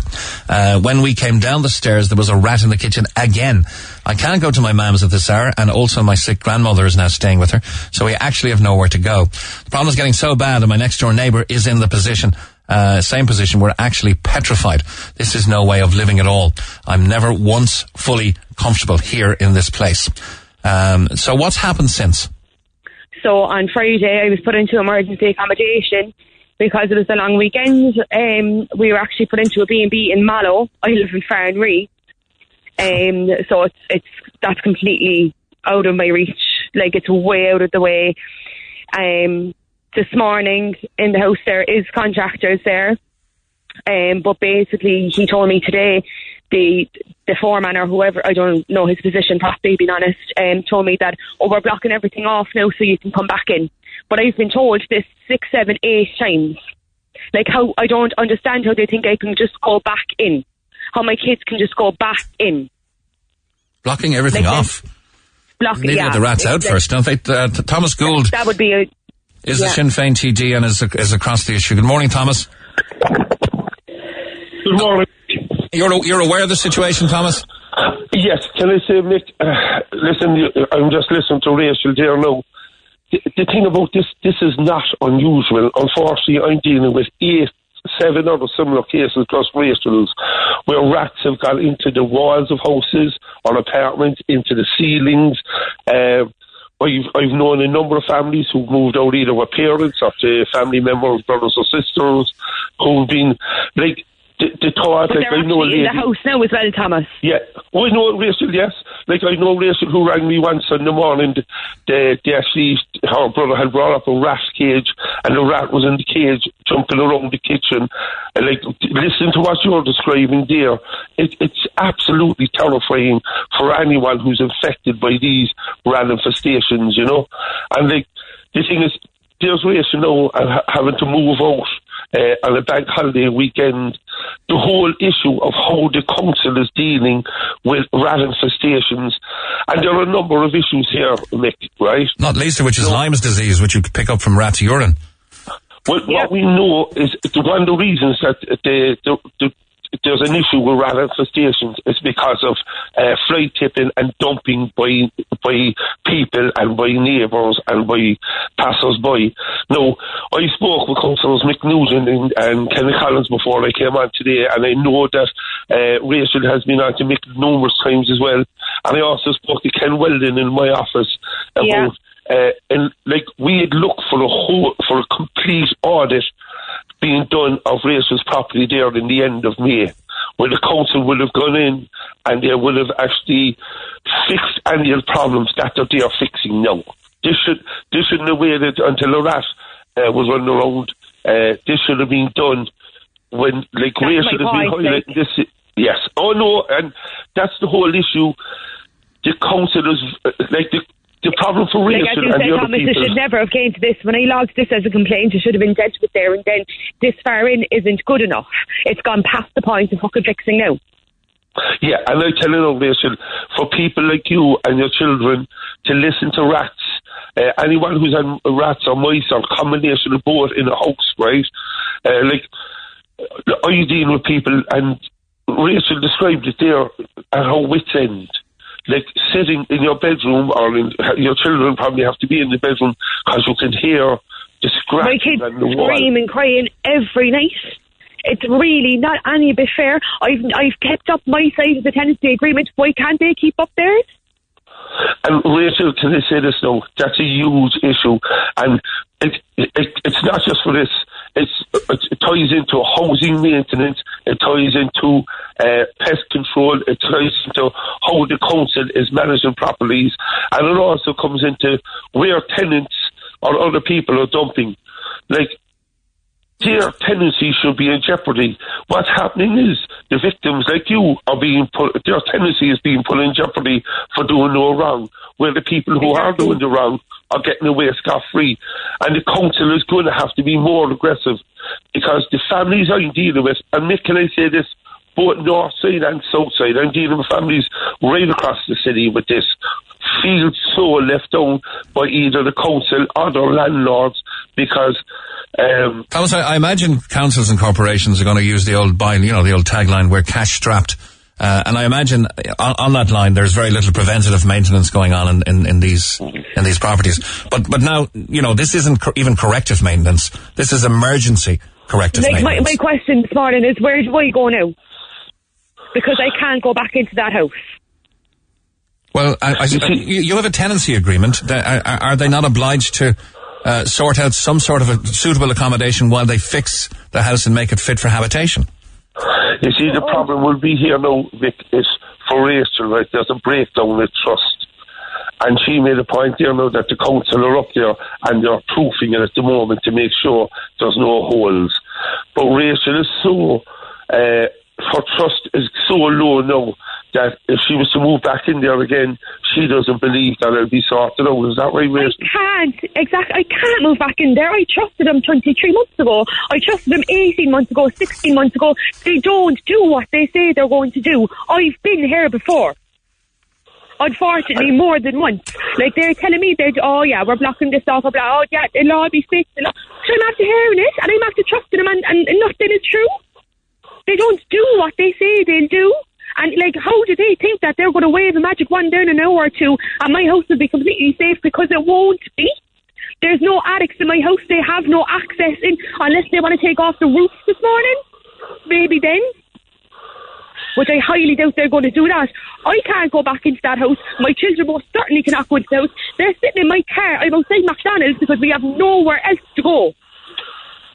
So what are you saying? They've no access to the house this morning, so they can only work on the outside, in which case they might be locking the rats in. The council are in my house now. But they can't wave a magic wand and just fix it. I'm mad about myself and my kid, Nick. Where are we supposed to go now? And you're trying to get an answer in the City Hall. Jesus, you might as well be ringing the White House. You can't even walk in there with the fucking virus. And you see the problem now, Vic, right? For Rachel this morning is Cork City Council are worried about setting a precedent, right? Because if I know of 8 similar cases... if they do it for me, they'll have to do it for everyone. That's what they're thinking. And that's what exactly I'd imagine what they're thinking. And if I'm dealing with 8 cases, I'd imagine there are 31 councils in Cork City Council. They must sort have 1 or 2 issues, right? Mm-hmm. That's hundreds of cases then, possibly. Well, even dozens of cases. And the problem with the council at the moment is a shortage of housing. And if they were to house Rachel today, and what I think the council should do is they should certainly house Rachel in the short term until there can be guarantees given that she can move into the house, move back into the house, knowing and trusting that issue is being resolved. So to me, because as of now, really, I'm homeless and so are my children. As of right now.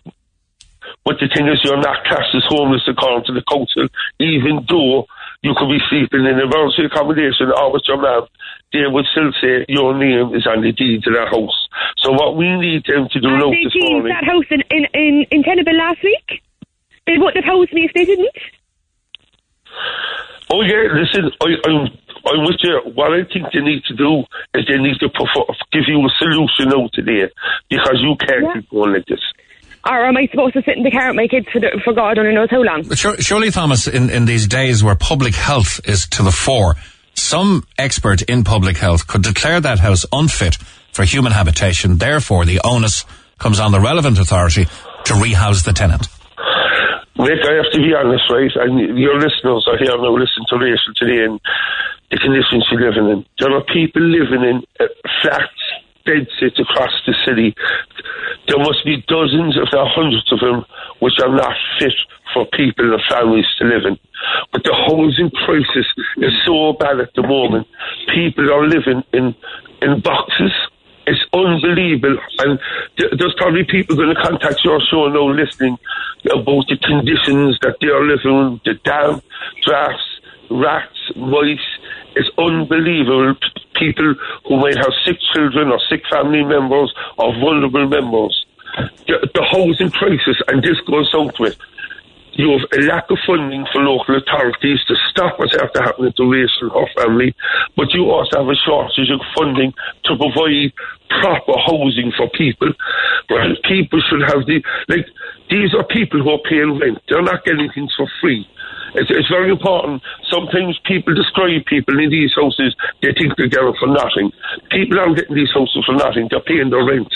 And then they're being still forced to live in these conditions. And that's the whole problem with the housing crisis and the lack of funding. And that's why... Thomas, with the houses that go up on CBL, people who bid for them are in a position where they're staying somewhere at the moment. There's houses on CBL at the moment and more ready to go up tomorrow that are vacant, that are available for me. I have nowhere to go. Where do you expect to stay tonight, Rachel? I have no idea, Mick. My car, maybe, because that's where I stayed last Thursday night. But what we'll do now, Mick, right, is I'll be talking to Rachel when the show is over, right? Okay. And so my secretary, Ken Weldon, my office manager, right? And we'll touch base with Cork City Council to see what plan. Are they going to put a plan in place now for Rachel? Because obviously she and her children need somewhere to stay. Okay. If they're up in the house, and what we'll do then is I'll touch base with Rachel after the show, because this is an unbelievable situation she's in. Thomas, you're a Choctaw a TD, elected, and surely you can push harder than a member of the public. I should really hope so. In the areas where help is needed here. Well, you see, Mick, the one thing I have to be conscious of, right? Every case must be dealt in its merit. Rachel's case it stands on its merits here, right? But we're dealing with families, with children with special needs, with children with disabilities. I have a man, I actually have 2 men at the moment who are in hospitals in Cork who've lost limbs, who can't return to their homes because they can't get wheelchairs in and out of the house. There's no bathrooms or bedrooms downstairs. It's unbelievable how bad the crisis is right now, Mick. And Vulture Fund's getting tax breaks to pick up all the housing stock. We looked to build houses 10 years ago that if we had built in Cork, we wouldn't be where we are now. When you have the ESRI coming out saying the government should be spending $5 billion a year on housing because the crisis is so bad, that tells you, right, this government don't get what people like Rachel and others are going through. If they did, they would give Cork City Council and Cork County Council the money to fix these problems, and that is the big issue here. Okay, would one of them come up and stay in Rachel's house for a night, I wonder? Get an old cot bed and sleep in the kitchen? Oh, they'd run. Thomas, in the interest of looking after Rachel, because she has been leaning on this programme to further her cause, can I ask that when you contact her after the programme, you also keep in touch with the production team here so that we can follow Rachel's story to the end? I'll touch base with Seamus, and what we'll do is I'll be talking. I just have to go because I have a meeting now in relation to new legislation. I'm looking for big formal gambling. And once I've done that, I'll be on to Rachel then straight away. But what I'll do now is I'll get Ken in my office to ring Rachel and to work on it while I'm at the meeting. Okay, we're doing all we can for you, Rachel, and we wish you the best. Thomas, did you get my email this morning? Yes, I did. Right, perfect. All right, Rachel, you may also stay in touch with the programme. I'd like to know on an ongoing basis where you're sleeping, if you can't go back to that accommodation. But maybe the fairy with the magic wand will deliver today, and maybe it'll all be safe. What do you think? Will that happen? Very little faith in that. All right, guys. What I would say is, we'll walk in it, we'll touch base with Rachel, and we'll touch base with Seamus and the show, and we'll stay in touch. All right, Thomas Gould, Sinn Féin TD, and Rachel, thank you very much for coming on. No problem. Best of luck to you all. Thanks. Bye-bye. Talk to Neil Prendeville now. 1851-04-106. Red FM. 7 minutes to 11 on the Neil Prendeville Show. This is Mick Mulcahy. Good morning to Sharon. Hi, Sharon.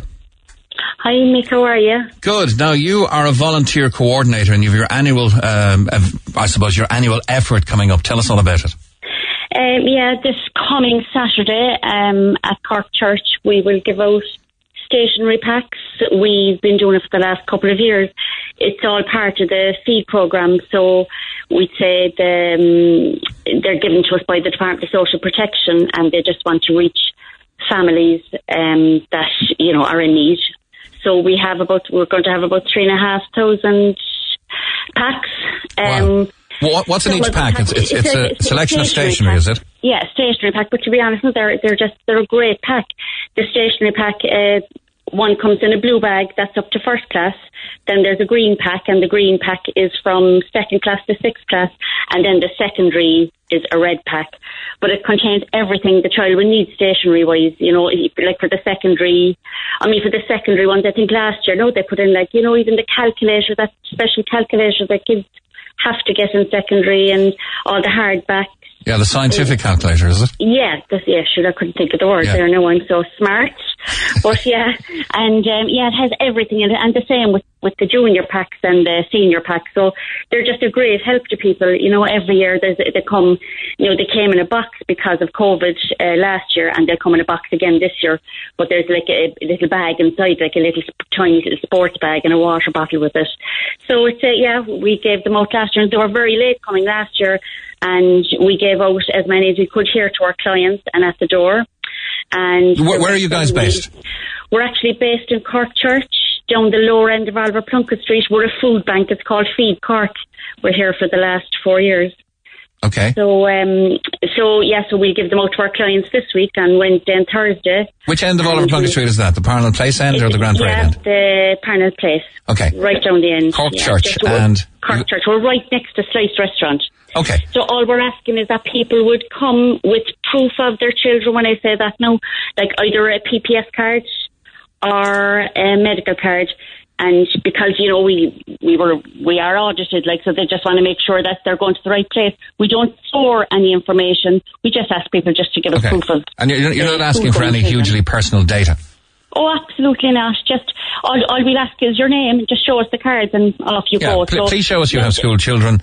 Bring a medical card or a PPS number, and after that. No, a lot of our clients, we know that have children, so they won't have to do it. But anybody coming up, we don't, it doesn't matter. It doesn't matter who you are, where you're from. Just come up with proof of your children on Saturday between the hours of 10 o'clock in the morning and 4 in the afternoon, and we'll give you the school packs. If you have more than a couple of children, you'll obviously need a lift or something to carry them because they're quite heavy, especially the ones secondary. Okay, but this will take a lot of the burden off back to school, and the packs are aimed principally for primary and secondary school ages. Yeah. So not college age young adults. No, and something else, if they've been doing this for the last few years, we started, I think, the first year with 600 packs. We doubled it the year after. Last year we got over 3,000 packs as well, but every single one of them was used, and we could account for every single one of them. Yeah, and what do you think? What do you think the pack is worth? And I don't mean to. Well, actually, I know for a fact the secondary pack was worth over €60. 60 euros. I know that's because, so that's the saving that people can access. It is. Yeah. And something, no matter who you are, it's such an expensive time. It doesn't matter if there's 2 people employed in the house, you're pinned to your collar in September. And I think last year a lot of people had to, some of the kids had to keep 2 sets of stationery, some at home, some in school. So that was added expense as well last year. And I know we said people have got the back to school allowance, but that would really be spent on uniforms and stuff, So this is just a great help to people every year. So and is it 1 pack per child, yeah? Yeah, 1 pack per child. So all we ask is that you just rock up, show us proof of your children, and that's fine. We don't store any information. I love that expression. Just rock up. Rock up, that's it. You're more than welcome. And again, the food bank is here as well. Again, all you have to do for the food bank, we're non-judgmental. We're not going to be, there's a drive-through there on a Thursday, and there's a walk-up on Wednesday. Because of COVID, in normal times, we had a cafe and people would come in and sit down and then take their food and go. Yeah. But there was a lovely free cafe service. But more specifically, it's this Saturday, August 7th from 10 to 4 p.m. at Cork Church. Yeah. School stationery packs for primary and secondary ages. No personal data collected, just show proof of your children's age, a medical card or PPS number. All the very best with that, Sharon. Thanks for coming on. Social media anyway. Okay, where can we find you on social media? Feed Cork. Feed Cork. F-E-E-D or F-E-A-D? F-E-E-D. F-E-E-D Cork. Feed Cork. And you can rock up there, as she said, August 7th from 10 to 4 p.m. at Cork Church. Hey, it's Dave. Join me weekdays from 4 for Dave Max Drive, where I'll help get you home or give you a little lift at home. Big hits, loads of fun features and traffic info. What more could you need? Join me weekdays from 4. Dave Max Drive. Cork's Red FM. Officially Ireland's music station of the year. And let's try to assist in finding a home, not just for Rachel and her plight with the rats, but finding a home for Cork's search and recovery volunteers. Let's talk to Chris O'Donovan on line 1. Now, Chris, you're of CCMPSAR. That's a mouthful, but that's Cork City Missing Persons Search and Recovery. Tell us all about it. Hi, Mick. How are things? Good, and you? Not so bad, Mick. Not so bad. Mick, we're set up in 2001. We're 20 years, our 20th anniversary this year. It'll be October this year. We're 20 years in operation. In the last few years, in 2013, we look for missing people all over the country, really. But our main base is Cork City and County. But we've been caught to searches all over the country. Mm-hmm. So we're all volunteers. There's 12 of us there. There's 11 men and 1 woman. We're trying to expand our operation to take on more people because we're on call all the time. All our volunteers are on call all the time. So we're all trying to hold down jobs and whatever, but if people need our help, we're there all the time. Mm-hmm. There's always somebody available, is that what you're saying? There's always someone available, yeah, always. We never turn down a request for help from the guards or the Coast Guard or anyone that contacts us, even members, family members and stuff. We'll always be there. And what sort of facilities have you enjoyed or have had to make do with up to now? Well, to be honest, the facilities are fairly spartan. I mean, we have a corner of a warehouse below in the Marina Commercial Park who've been very good to us. It is what it is. It's a corner of a warehouse. There's no toilet facilities, running water. We have one single plug socket that they put in for us last year. They've been very good to us. They don't charge us anything for it. But unfortunately, with the nature of what we do, there's a lot of contamination stuff. So all that contaminated gear and wet gear, everything has to come home in the boot of your car and has to be decontaminated in your own house. Mm-hmm. So all the volunteers, their boots are either full of gear all the time or just hanging on the clothesline or in the back hall. If you're on long searches, we've been on searches that have lasted 32 and 33 days. And wow. Every time you come home, you have to dry out your gear because if you don't, it goes mouldy. So it's all the time, and unfortunately, when you recover people, like the River Lee, the River Lee is not the cleanest river on the planet. So we could consider contaminated equipment, okay. So we'd have to decontaminate at home, So as grateful as you are for these temporary headquarters in the Marina Commercial Park, they're growing increasingly unsuited to your needs. You'd probably be out in the street without them, but now's the time to try and leverage it up and get a better setup where you can clean and store your equipment overnight, and you can't do that in the place you're in the Marina Commercial Park. Absolutely. I mean, most of the other search and recovery and search and rescue operations have pretty much purpose-built facilities where they have drying rooms and bits and pieces with comparable places where we like the Coast Guard in Crosshaven or the RNLA in Crosshaven, the RNLA in Kinsale. We've been down to visit their premises a few times, and it's a simple system, but it works for them now. I can appreciate that property in Cork City is hard to come by. We've actually been in contact with we contacted Henry Cremin. We wrote to all the councils in the city. We got replies from 4 of them. So Henry Cremin was the first guy to reply. He brought it up in City Hall. Then Mick Nugent came down to have a look at our facilities. He brought up in City Hall, and then Michael McGrath, in fairness to him, came down and he had a look. And since Michael came down, we've had a visit from Cork City Council themselves. The assistant CEO there, Brian Gainey, he came down and we were talking. I was down with Brian last week. We met with him last week on last Thursday, and it seems to be moving in the right direction. Mm-hmm. But our issue is going to be the suitability where you are, really. But I mean, at this moment in time, beggars can't be choosers. We're not fussy. We don't mind. We're quite happy to take 4 walls and a roof, and we build it to whatever specification we need to do to make it work for us. Because what you're doing is noble. It's brave. It's community serving. Well, I mean, it's all about the community for us. I mean, all our volunteers are unfortunately, suicide has touched all of us in one way or another, and that's that. I think nearly everyone in this city and probably country knows somebody that or is attached to somebody that's taking the ultimate step. But it's all about families for us and stuff. And my own family here, we're going out searching all the time. We're always out and about and stuff. And when you're not doing that, you're doing other stuff, admin and bits and pieces. So it's nearly a full-time job at this stage. But we're trying to recruit people, but unfortunately, our facilities don't allow us to take on any more people. Yeah. Okay. Has there been an increase in river rescues since the advent of COVID? Well, there's definitely been an increase from the call-out wise. We've had 15 this year alone, and we had 5 in May. unfortunately, in May we had 3 recoveries, and we rescued 2 people. So those outcomes were good, you know. But we recovered 3 people in May alone. But we've had 15 call-outs this year, and like normally, when it gets to April, the weather gets better on people, you know. But you can see the COVID effect it's definitely having an effect. So we've kind of ourselves and Penny Dinners work very closely together. We deliver hampers and stuff for them at Christmas time and stuff, and when they need a dig out, we always give them a dig out.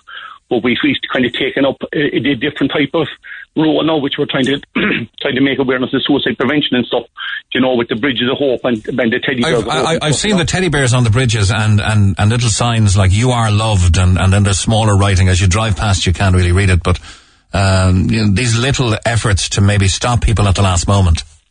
Yeah, and so far, to the best of our knowledge, it stopped 2 people. So wow. we've had contact from Penny Dinners regarding 2 people that actually contacted Katrina to say that they saw the bridge. Their families contacted Katrina and said they saw the teddy bears on the bridge, and it seemed to shock them back into I suppose, make them just have that split second thought. You know, it's just a split second thought that maybe that's a better way. You know, yeah. So. I suppose the message is when you are loved, when somebody loves you, then you not being there is going to cause hurt and hardship and grief and pain. Well, I mean, the reality, Mick, is like we see the devastation that it causes to families all the time.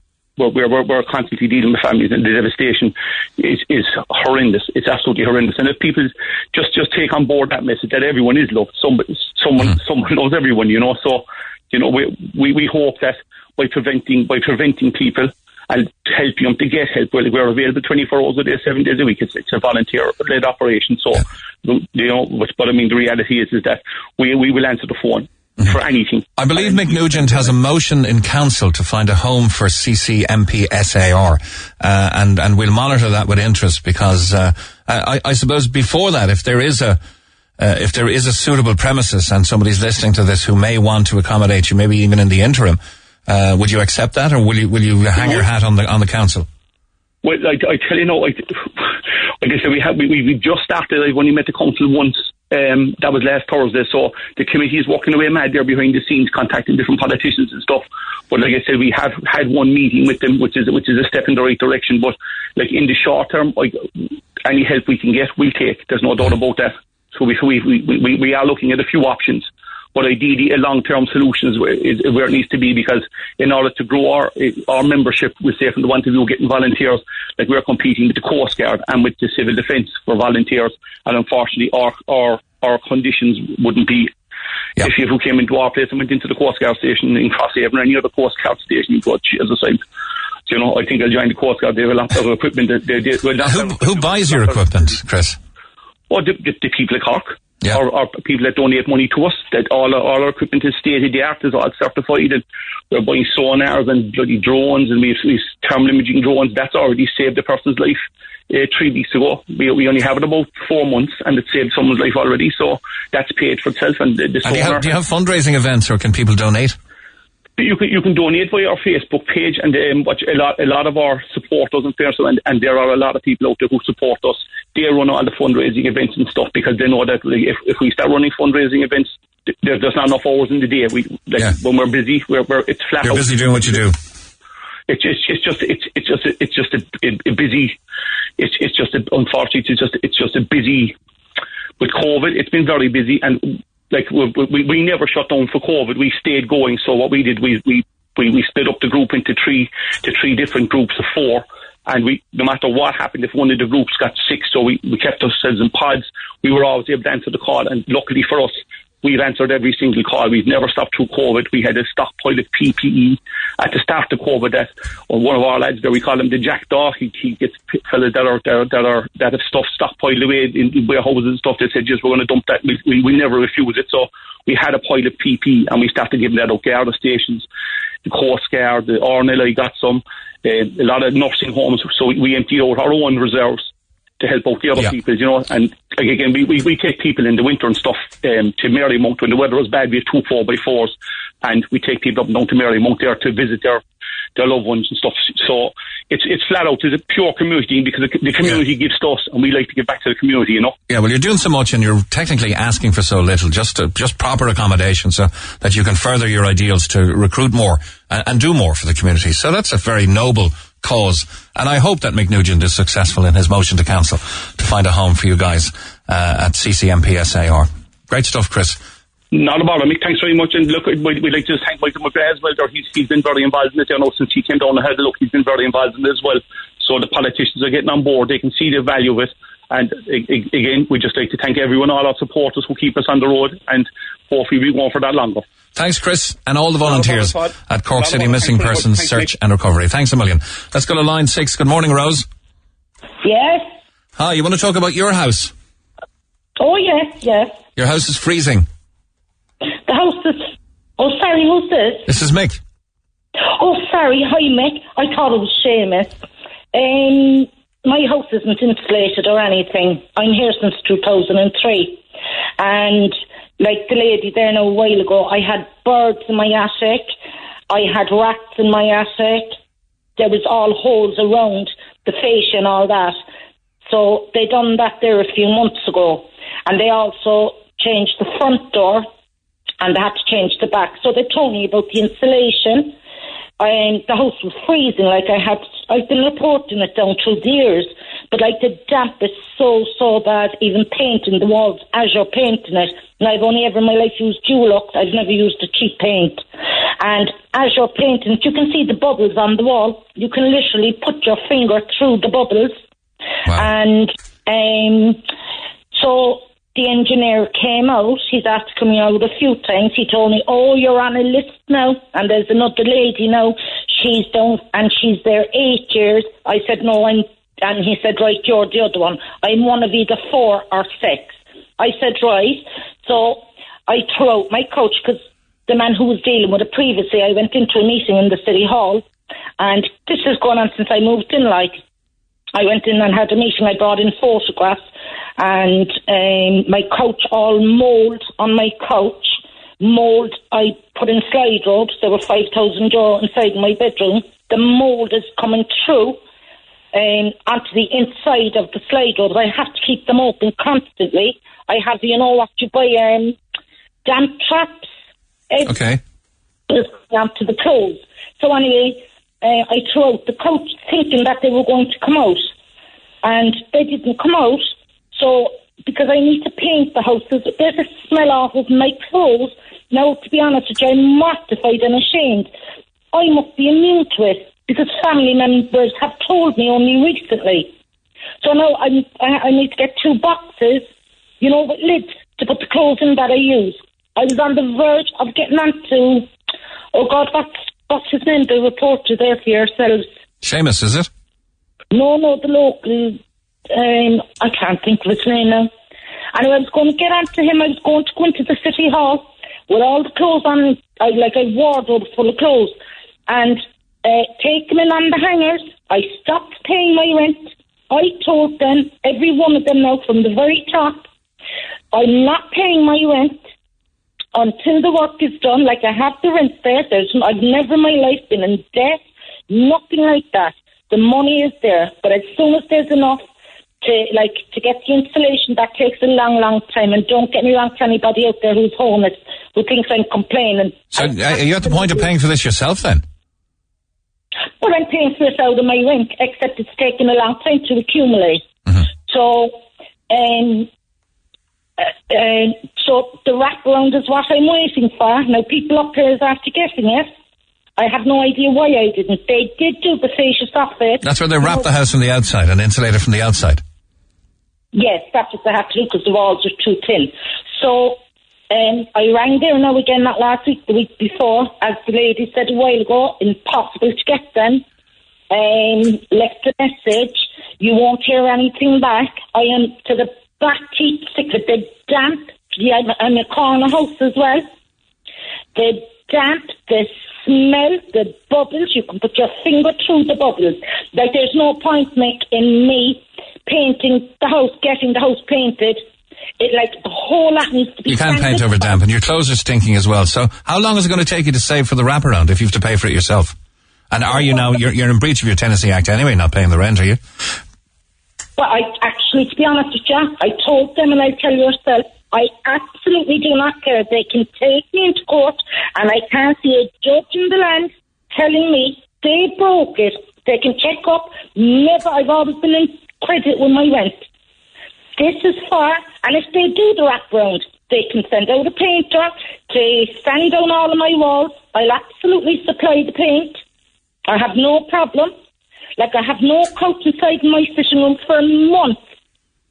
For a month. Because it was damp and you threw it out. All right, Rose, I imagine the powers that be know of you, know where you are, know what they need to do. But they're not doing it. Like, when the engineer came out, like, that was his third time coming out. You know, oh, you're on the list, and, like, each time I was sure, oh, they're due. Otherwise, I wouldn't have thrown out the couch. Like, the mould is very bad. I have mould in my kitchen, and it's literally like a solid mould, you know, that has been there. Okay, all we can do for now, Rose, is we're going to email the council now for you, Seamus and Brenda, and we're going to keep on top of it for you and keep in touch with you. See if we can put a little bit of added pressure on to get you sorted. I'd be absolutely delighted, and I think it's the names off of there now. I'll go back to Seamus, that's who I'm dealing with. And because they can't take me into court, Nick. I don't care. Like, they broke their agreement, because if this was a private tenancy, they wouldn't be allowed to get away with that. And I said that to the engineer. Like, they put in the front door because the door was ancient. All right, Rose, we're going to email the council right now for you, so we will be in touch and we will keep you updated. All right? Appreciate it. Thanks a million, Rose. Go, Mick. Thanks. Have a good day. Thanks. Bye-bye. Call the Neil Prendeville Show now. 1850-104-106. Red FM. Very busy show today, and so much to get to, including, of course, our Photo Wildlife Park competition. Ireland's wildest attraction. We'll do this in the last 10 minutes of the show, or thereabouts. Enjoy a great day out with your little monkeys at Ireland's wildest attraction, Photo Wildlife Park. To get your hands on the passes, you'll need to practice your very best singing voice and put it on display by singing The Lion Sleeps Tonight. It's a very high-pitched one. We'll give you a listen to it here. This is what you need to copy.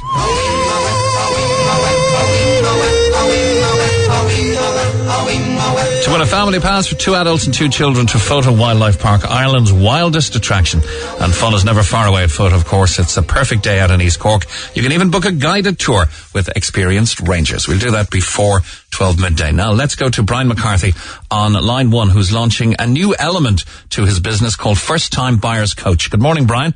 Hi, Mick. How are you doing? Good. You're an auctioneer, per se. I am an auctioneer, Mick, auctioneer by trade, and have been in the business over 10 years.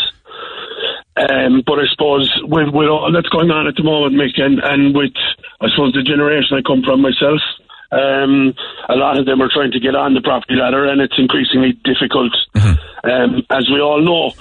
So throughout the lockdown, different friends and friends of friends had contacted me because they were struggling, and they were getting their mortgage. They had their savings put to one side. They were getting mortgage approved, and they were going out. They looked at a house they liked, and then they didn't know what to do next.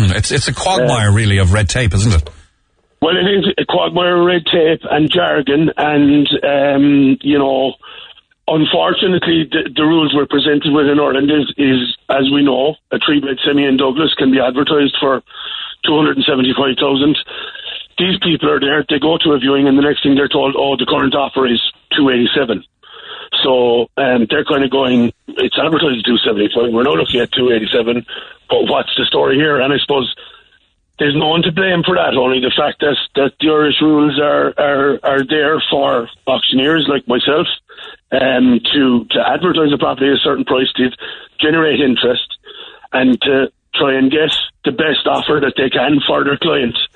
And I suppose oftentimes it goes right or it goes wrong.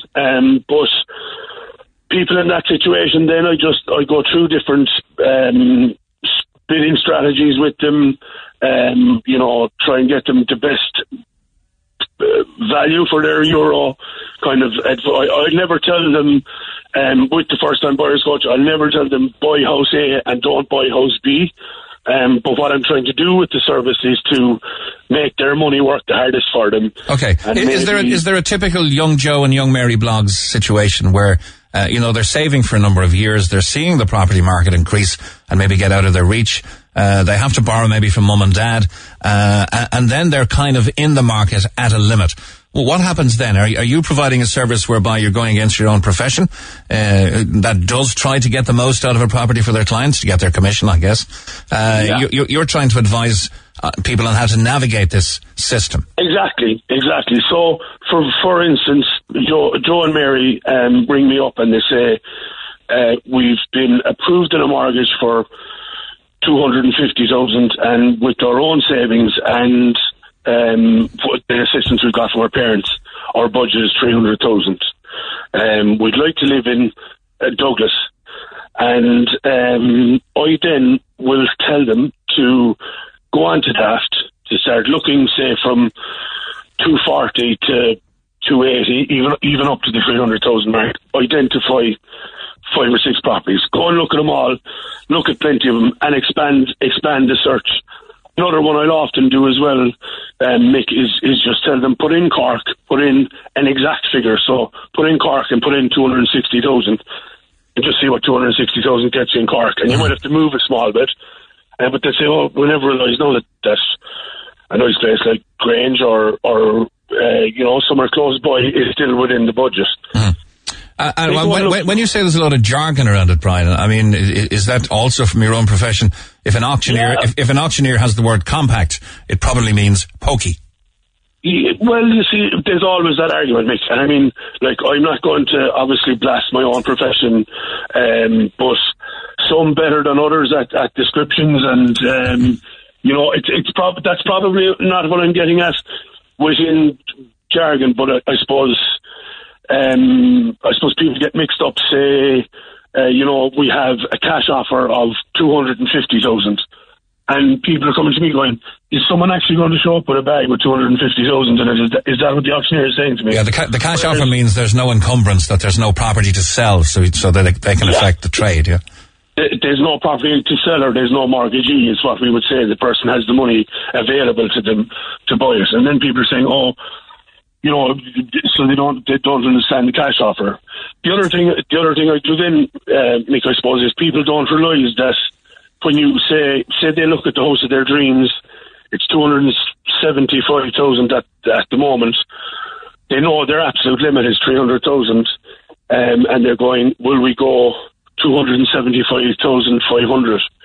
And at the end of the day, people don't realise that these bidding wars, like, let's say when I'm on the other side and I'm selling a house, the first thing someone will say to you, if they have any bit of training, is, I don't want to get into a bidding war, no, but I'll give you an offer.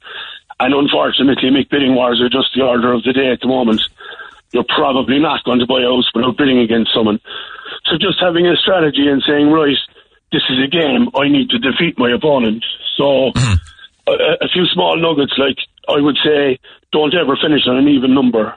So if your absolute limit is 280, my advice would be to you, your final bid should be 282, because if you bid 282, you'll defeat the other person if their limit was 280. If you buy it for 282, you'll find $2,000 somewhere between the time your offer is accepted and it closes. And if someone is to defeat you, they'll have to go 285, and then you're well beaten, and you move on and you try and find something else. It's like an auction. Let's say my limit is 250 grand, and if you've got somebody bidding for you, don't lose it for the sake of 2 or 3. Yeah. Don't lose it for the sake of 2 or 3, but you can't let it go out of control either, obviously. Yeah.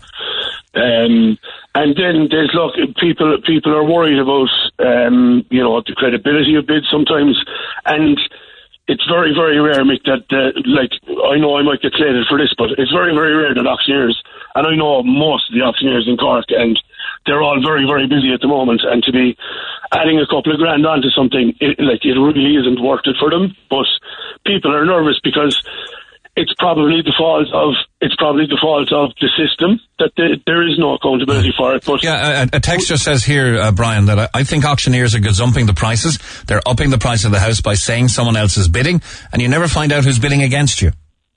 Well, you can you can ask the property regulator after the fact for a record of the bidding, but I suppose it is a fault of the system in that I'm telling someone else that you've bid me on a property. I can't give your details to them, obviously, for GDPR purposes. Mm-hmm. So we are kind of between a rock and a hard place there with, you know what I mean, a bid comes in.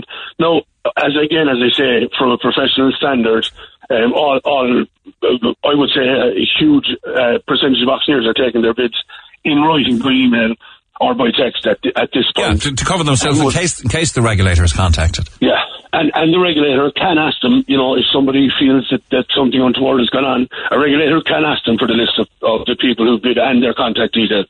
Okay. And is there a cost for this service, Brian? The cost, I'm offering everyone a 15-minute consultation for free at the moment, and if they feel that my service or my assistance can help them, and depending on how much help they require, you know what I mean, I make up a package for them, basically. Okay. So some people might just want a bit of advice and steer them in the right direction, or other people might, like that, want to get into a bidding strategy, and we might make an attempt to buy 3 or 4 places. They might lose out on 1 or 2 of them. And I'll tailor a package for people depending on how much advice they need. Okay, and where can prospective first-time buyers contact you, Brian? So my website, Mick, is bmcproperty.ie. Very simple, all the details are there. Okay, an innovative service. It's one, I think will be of great value to somebody who's just stepping into the torrent of complexity that is buying your first home, because it's a really, really long process. Well, negotiating and dealing with figures and that kind of stuff is something I do every day, but not everybody does, and it is a minefield, and simple little things that can get people out of an awful lot of trouble when they understand it. Like I say, people kind of put their heads down when they think something is getting away from them or whatever. I just hope to assist people from there, and it's something, like I say, I had been doing over the lockdown for people close to me, and a lot of them kind of came back to me going, why don't you provide it as a service? When they were trying to pay me, and I was kind of saying, it's not a service that I provide, it's just... Well, it's a service that you now are providing. Exactly. bmcproperty.ie. Brian McCarthy, auctioneer. Best of luck with your new business. Thanks a million. Thanks a million, Mick. Cheers. Thanks. All the best. Bye-bye. I want to give a very quick mention to a free house. Well, it's not free, but you can win it. It's in Killarney, and it's a fundraiser for Behaviour National School. Marie Casey is on line 6. Good morning, Marie. Hello. Hello, hi. Hi. A brand new house situated on the edge of Killarney. How do you win it? Well, very simply, by buying a ticket for €100, Mick. This house is a fantastic location, 4-bed house worth $355,000 right in the heart of Killarney, and you can buy a ticket online on winyourdreamhouseinkillarney.com. Paper tickets, some people still like to buy a paper ticket rather than buying online, are available from Behaviour National School. I never introduced myself. This is Mary Casey, the principal of Behaviour National School. Sorry, I should have done that, Mary. Sorry about that. Mary. No bother, Nick. And we're currently trying to raise money to build a general purpose room for our school. We have 193 pupils on roll. We have 16 members of staff, and we have no facilities, indoor facilities at the moment for PE or drama or other activities, because we just don't have the room.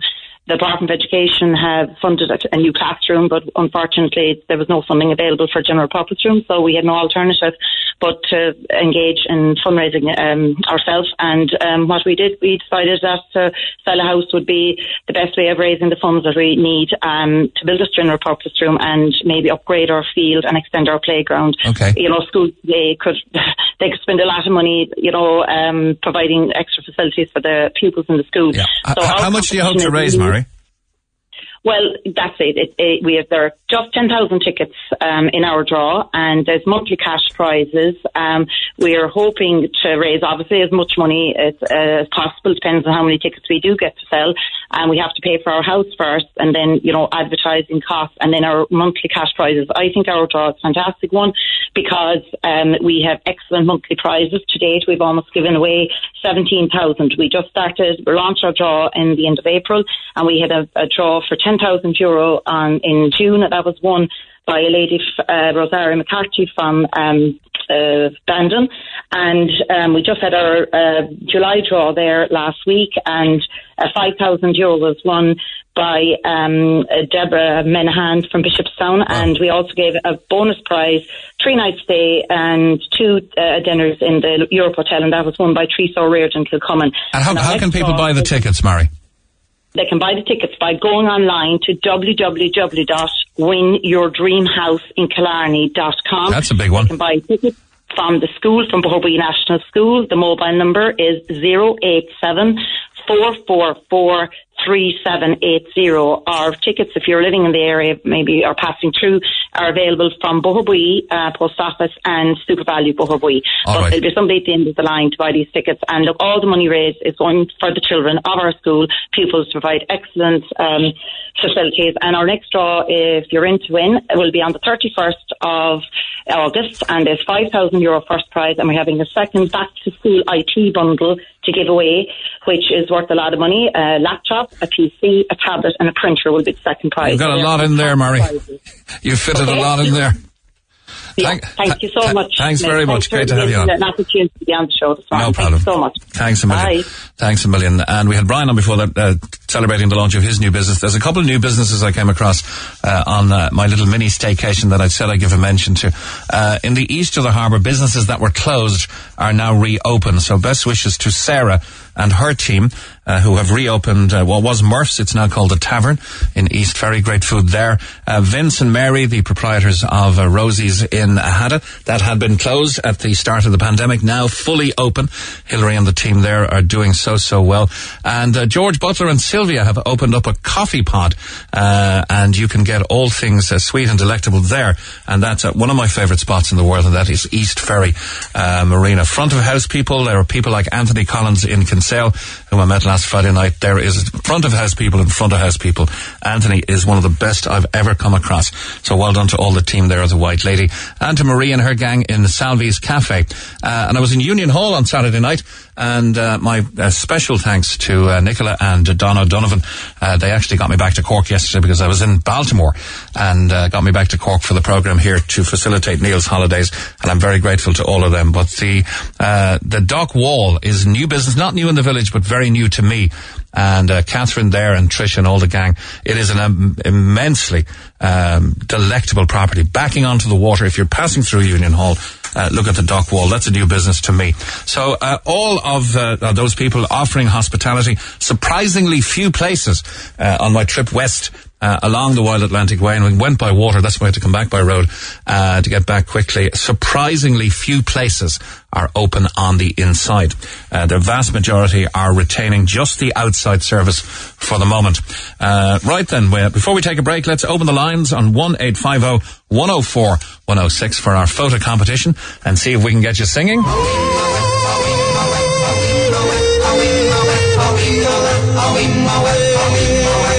If you can copy that, you're in with a chance of winning the passes, the family pass for Photo Wildlife Park. The Neil Prendeville Show on Cork's Red FM. Our phone lines remain open after midday, 1850 104 106. And you're very welcome to call us for the photo wildlife competition. The calls are coming in hot and heavy. You'll always forget one. I forgot to mention Martin in Dinty's.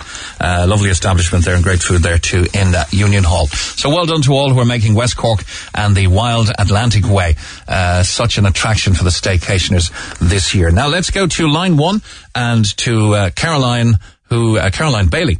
Good morning, Caroline. Hi, good morning. Very good. Now, this is a kind of an up-tempo, happy stories. Tell me all about it. A magical proposal at the Pride event. Yeah, myself and Jen got engaged on Sunday at Cork Pride, live on stage. We were singing with our band Sparkle, and at the end of it then I surprised Jen and proposed to her on stage in front of everyone. Okay, and that's a fairly public one. You must have been fairly certain, were you? Oh, very certain, yeah, but very, very nervous. Like, she was asking me that day, she said, "You're very nervous today, you know?" And I said, "Yeah, Jen, I haven't sang in a year and a half in front of people." So I was... And you've so much more in your brain. Jen, good morning. Good morning, how are you? You spotted the nervousness anyway. Did you suspect anything?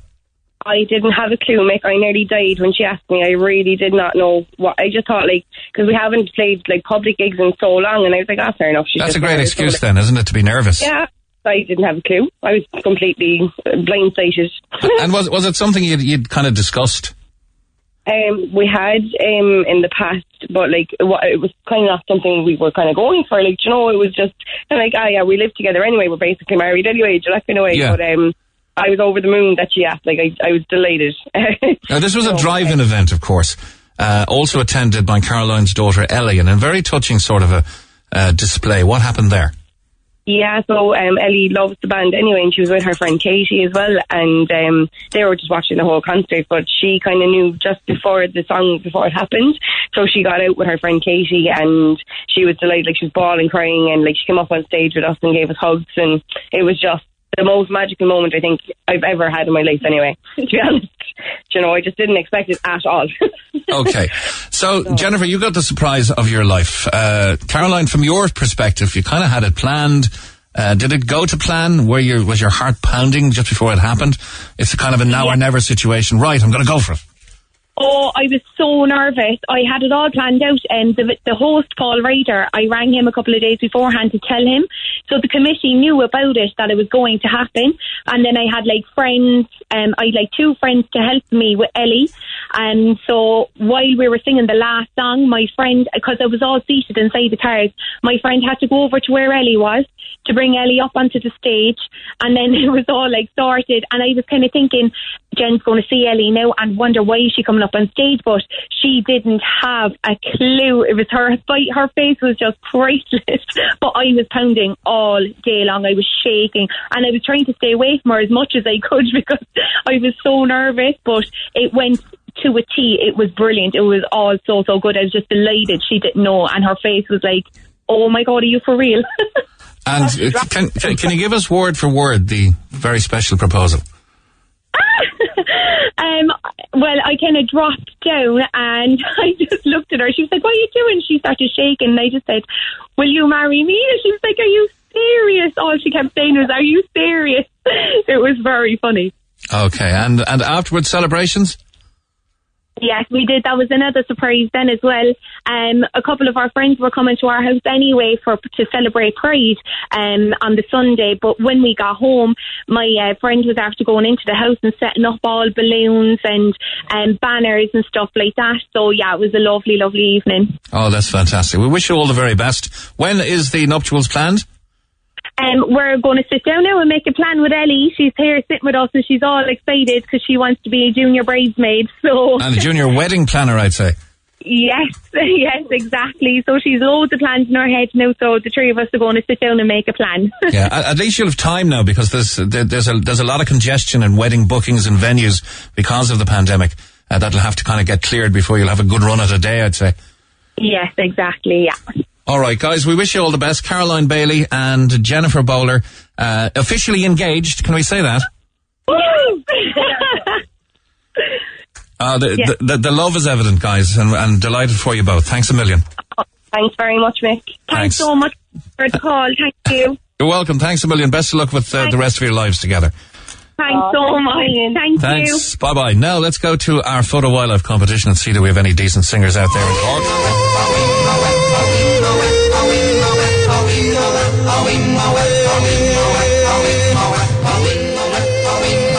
Kathleen is in Ballyfehan. She's on line 3. Hiya, Kathleen. Morning, Mick. How are you? I'm good, thanks. Do you want to give that one a lash then? I will. I think it goes like this. Ooh,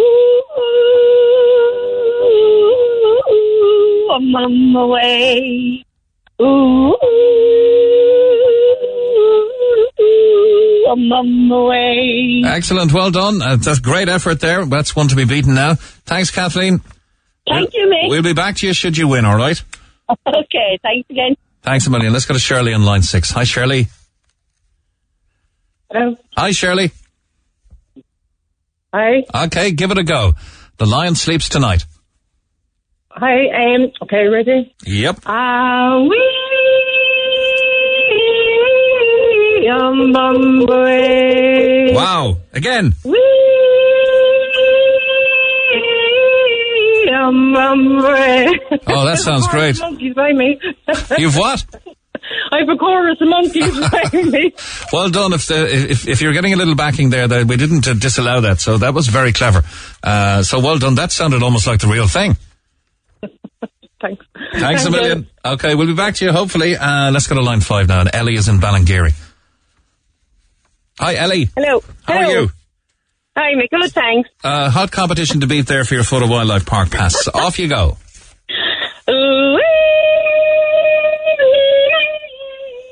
On the way. Again. On the way. Thanks a million. It's in consideration by the judges. Hopefully we'll be back to you. We'll have to pick a winner down there. We'll have to be people who don't win. But thank you very much, Ellie in Ballingeary.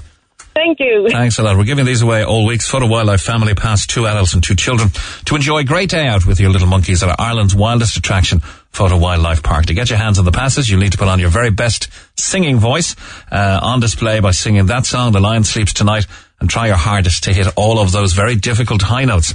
The person who's singing is judged to be the best will win the family pass. And it's Photo Wildlife Park. It's Ireland's wildest attraction. You can check out the details on photowildlife.ie. Now, pre-booking is essential, and online booking will open 7 days in advance. And do we have... okay, we're still considering. They're replaying the vocals there, and we will come back to it in a few moments' time. Lots more comments to read from the air incident, the air rage incident, I suppose, where a woman who had a crying baby was chastised by somebody else on the plane. I remember that happened to me, but the air hostess was fantastic. She went to the person who was giving out and told her off. When the plane landed, I went after the lady and gave her a piece of my mind, and she couldn't even answer me. It turned out my son had an ear infection, but I never forgot the stress that day. But thankfully, the lovely Aer Lingus air hostess was very professional at her job and put me at ease. So says Sandra. Please don't let this put you off travelling again. Some people are just nasty. And that woman was just that. You're entitled just as much as her to travel on that plane. Babies cry. She was in a completely new environment and was probably a little scared. We got my son a set of headphones when he was small for travelling, and he was very settled. Maybe look into them for next time. And a spoon of Calpol before boarding too will help with the ear popping. Good luck there, says Audrey. That person is to be pitied. She clearly has no empathy or understanding. I can only imagine how unhappy she must be.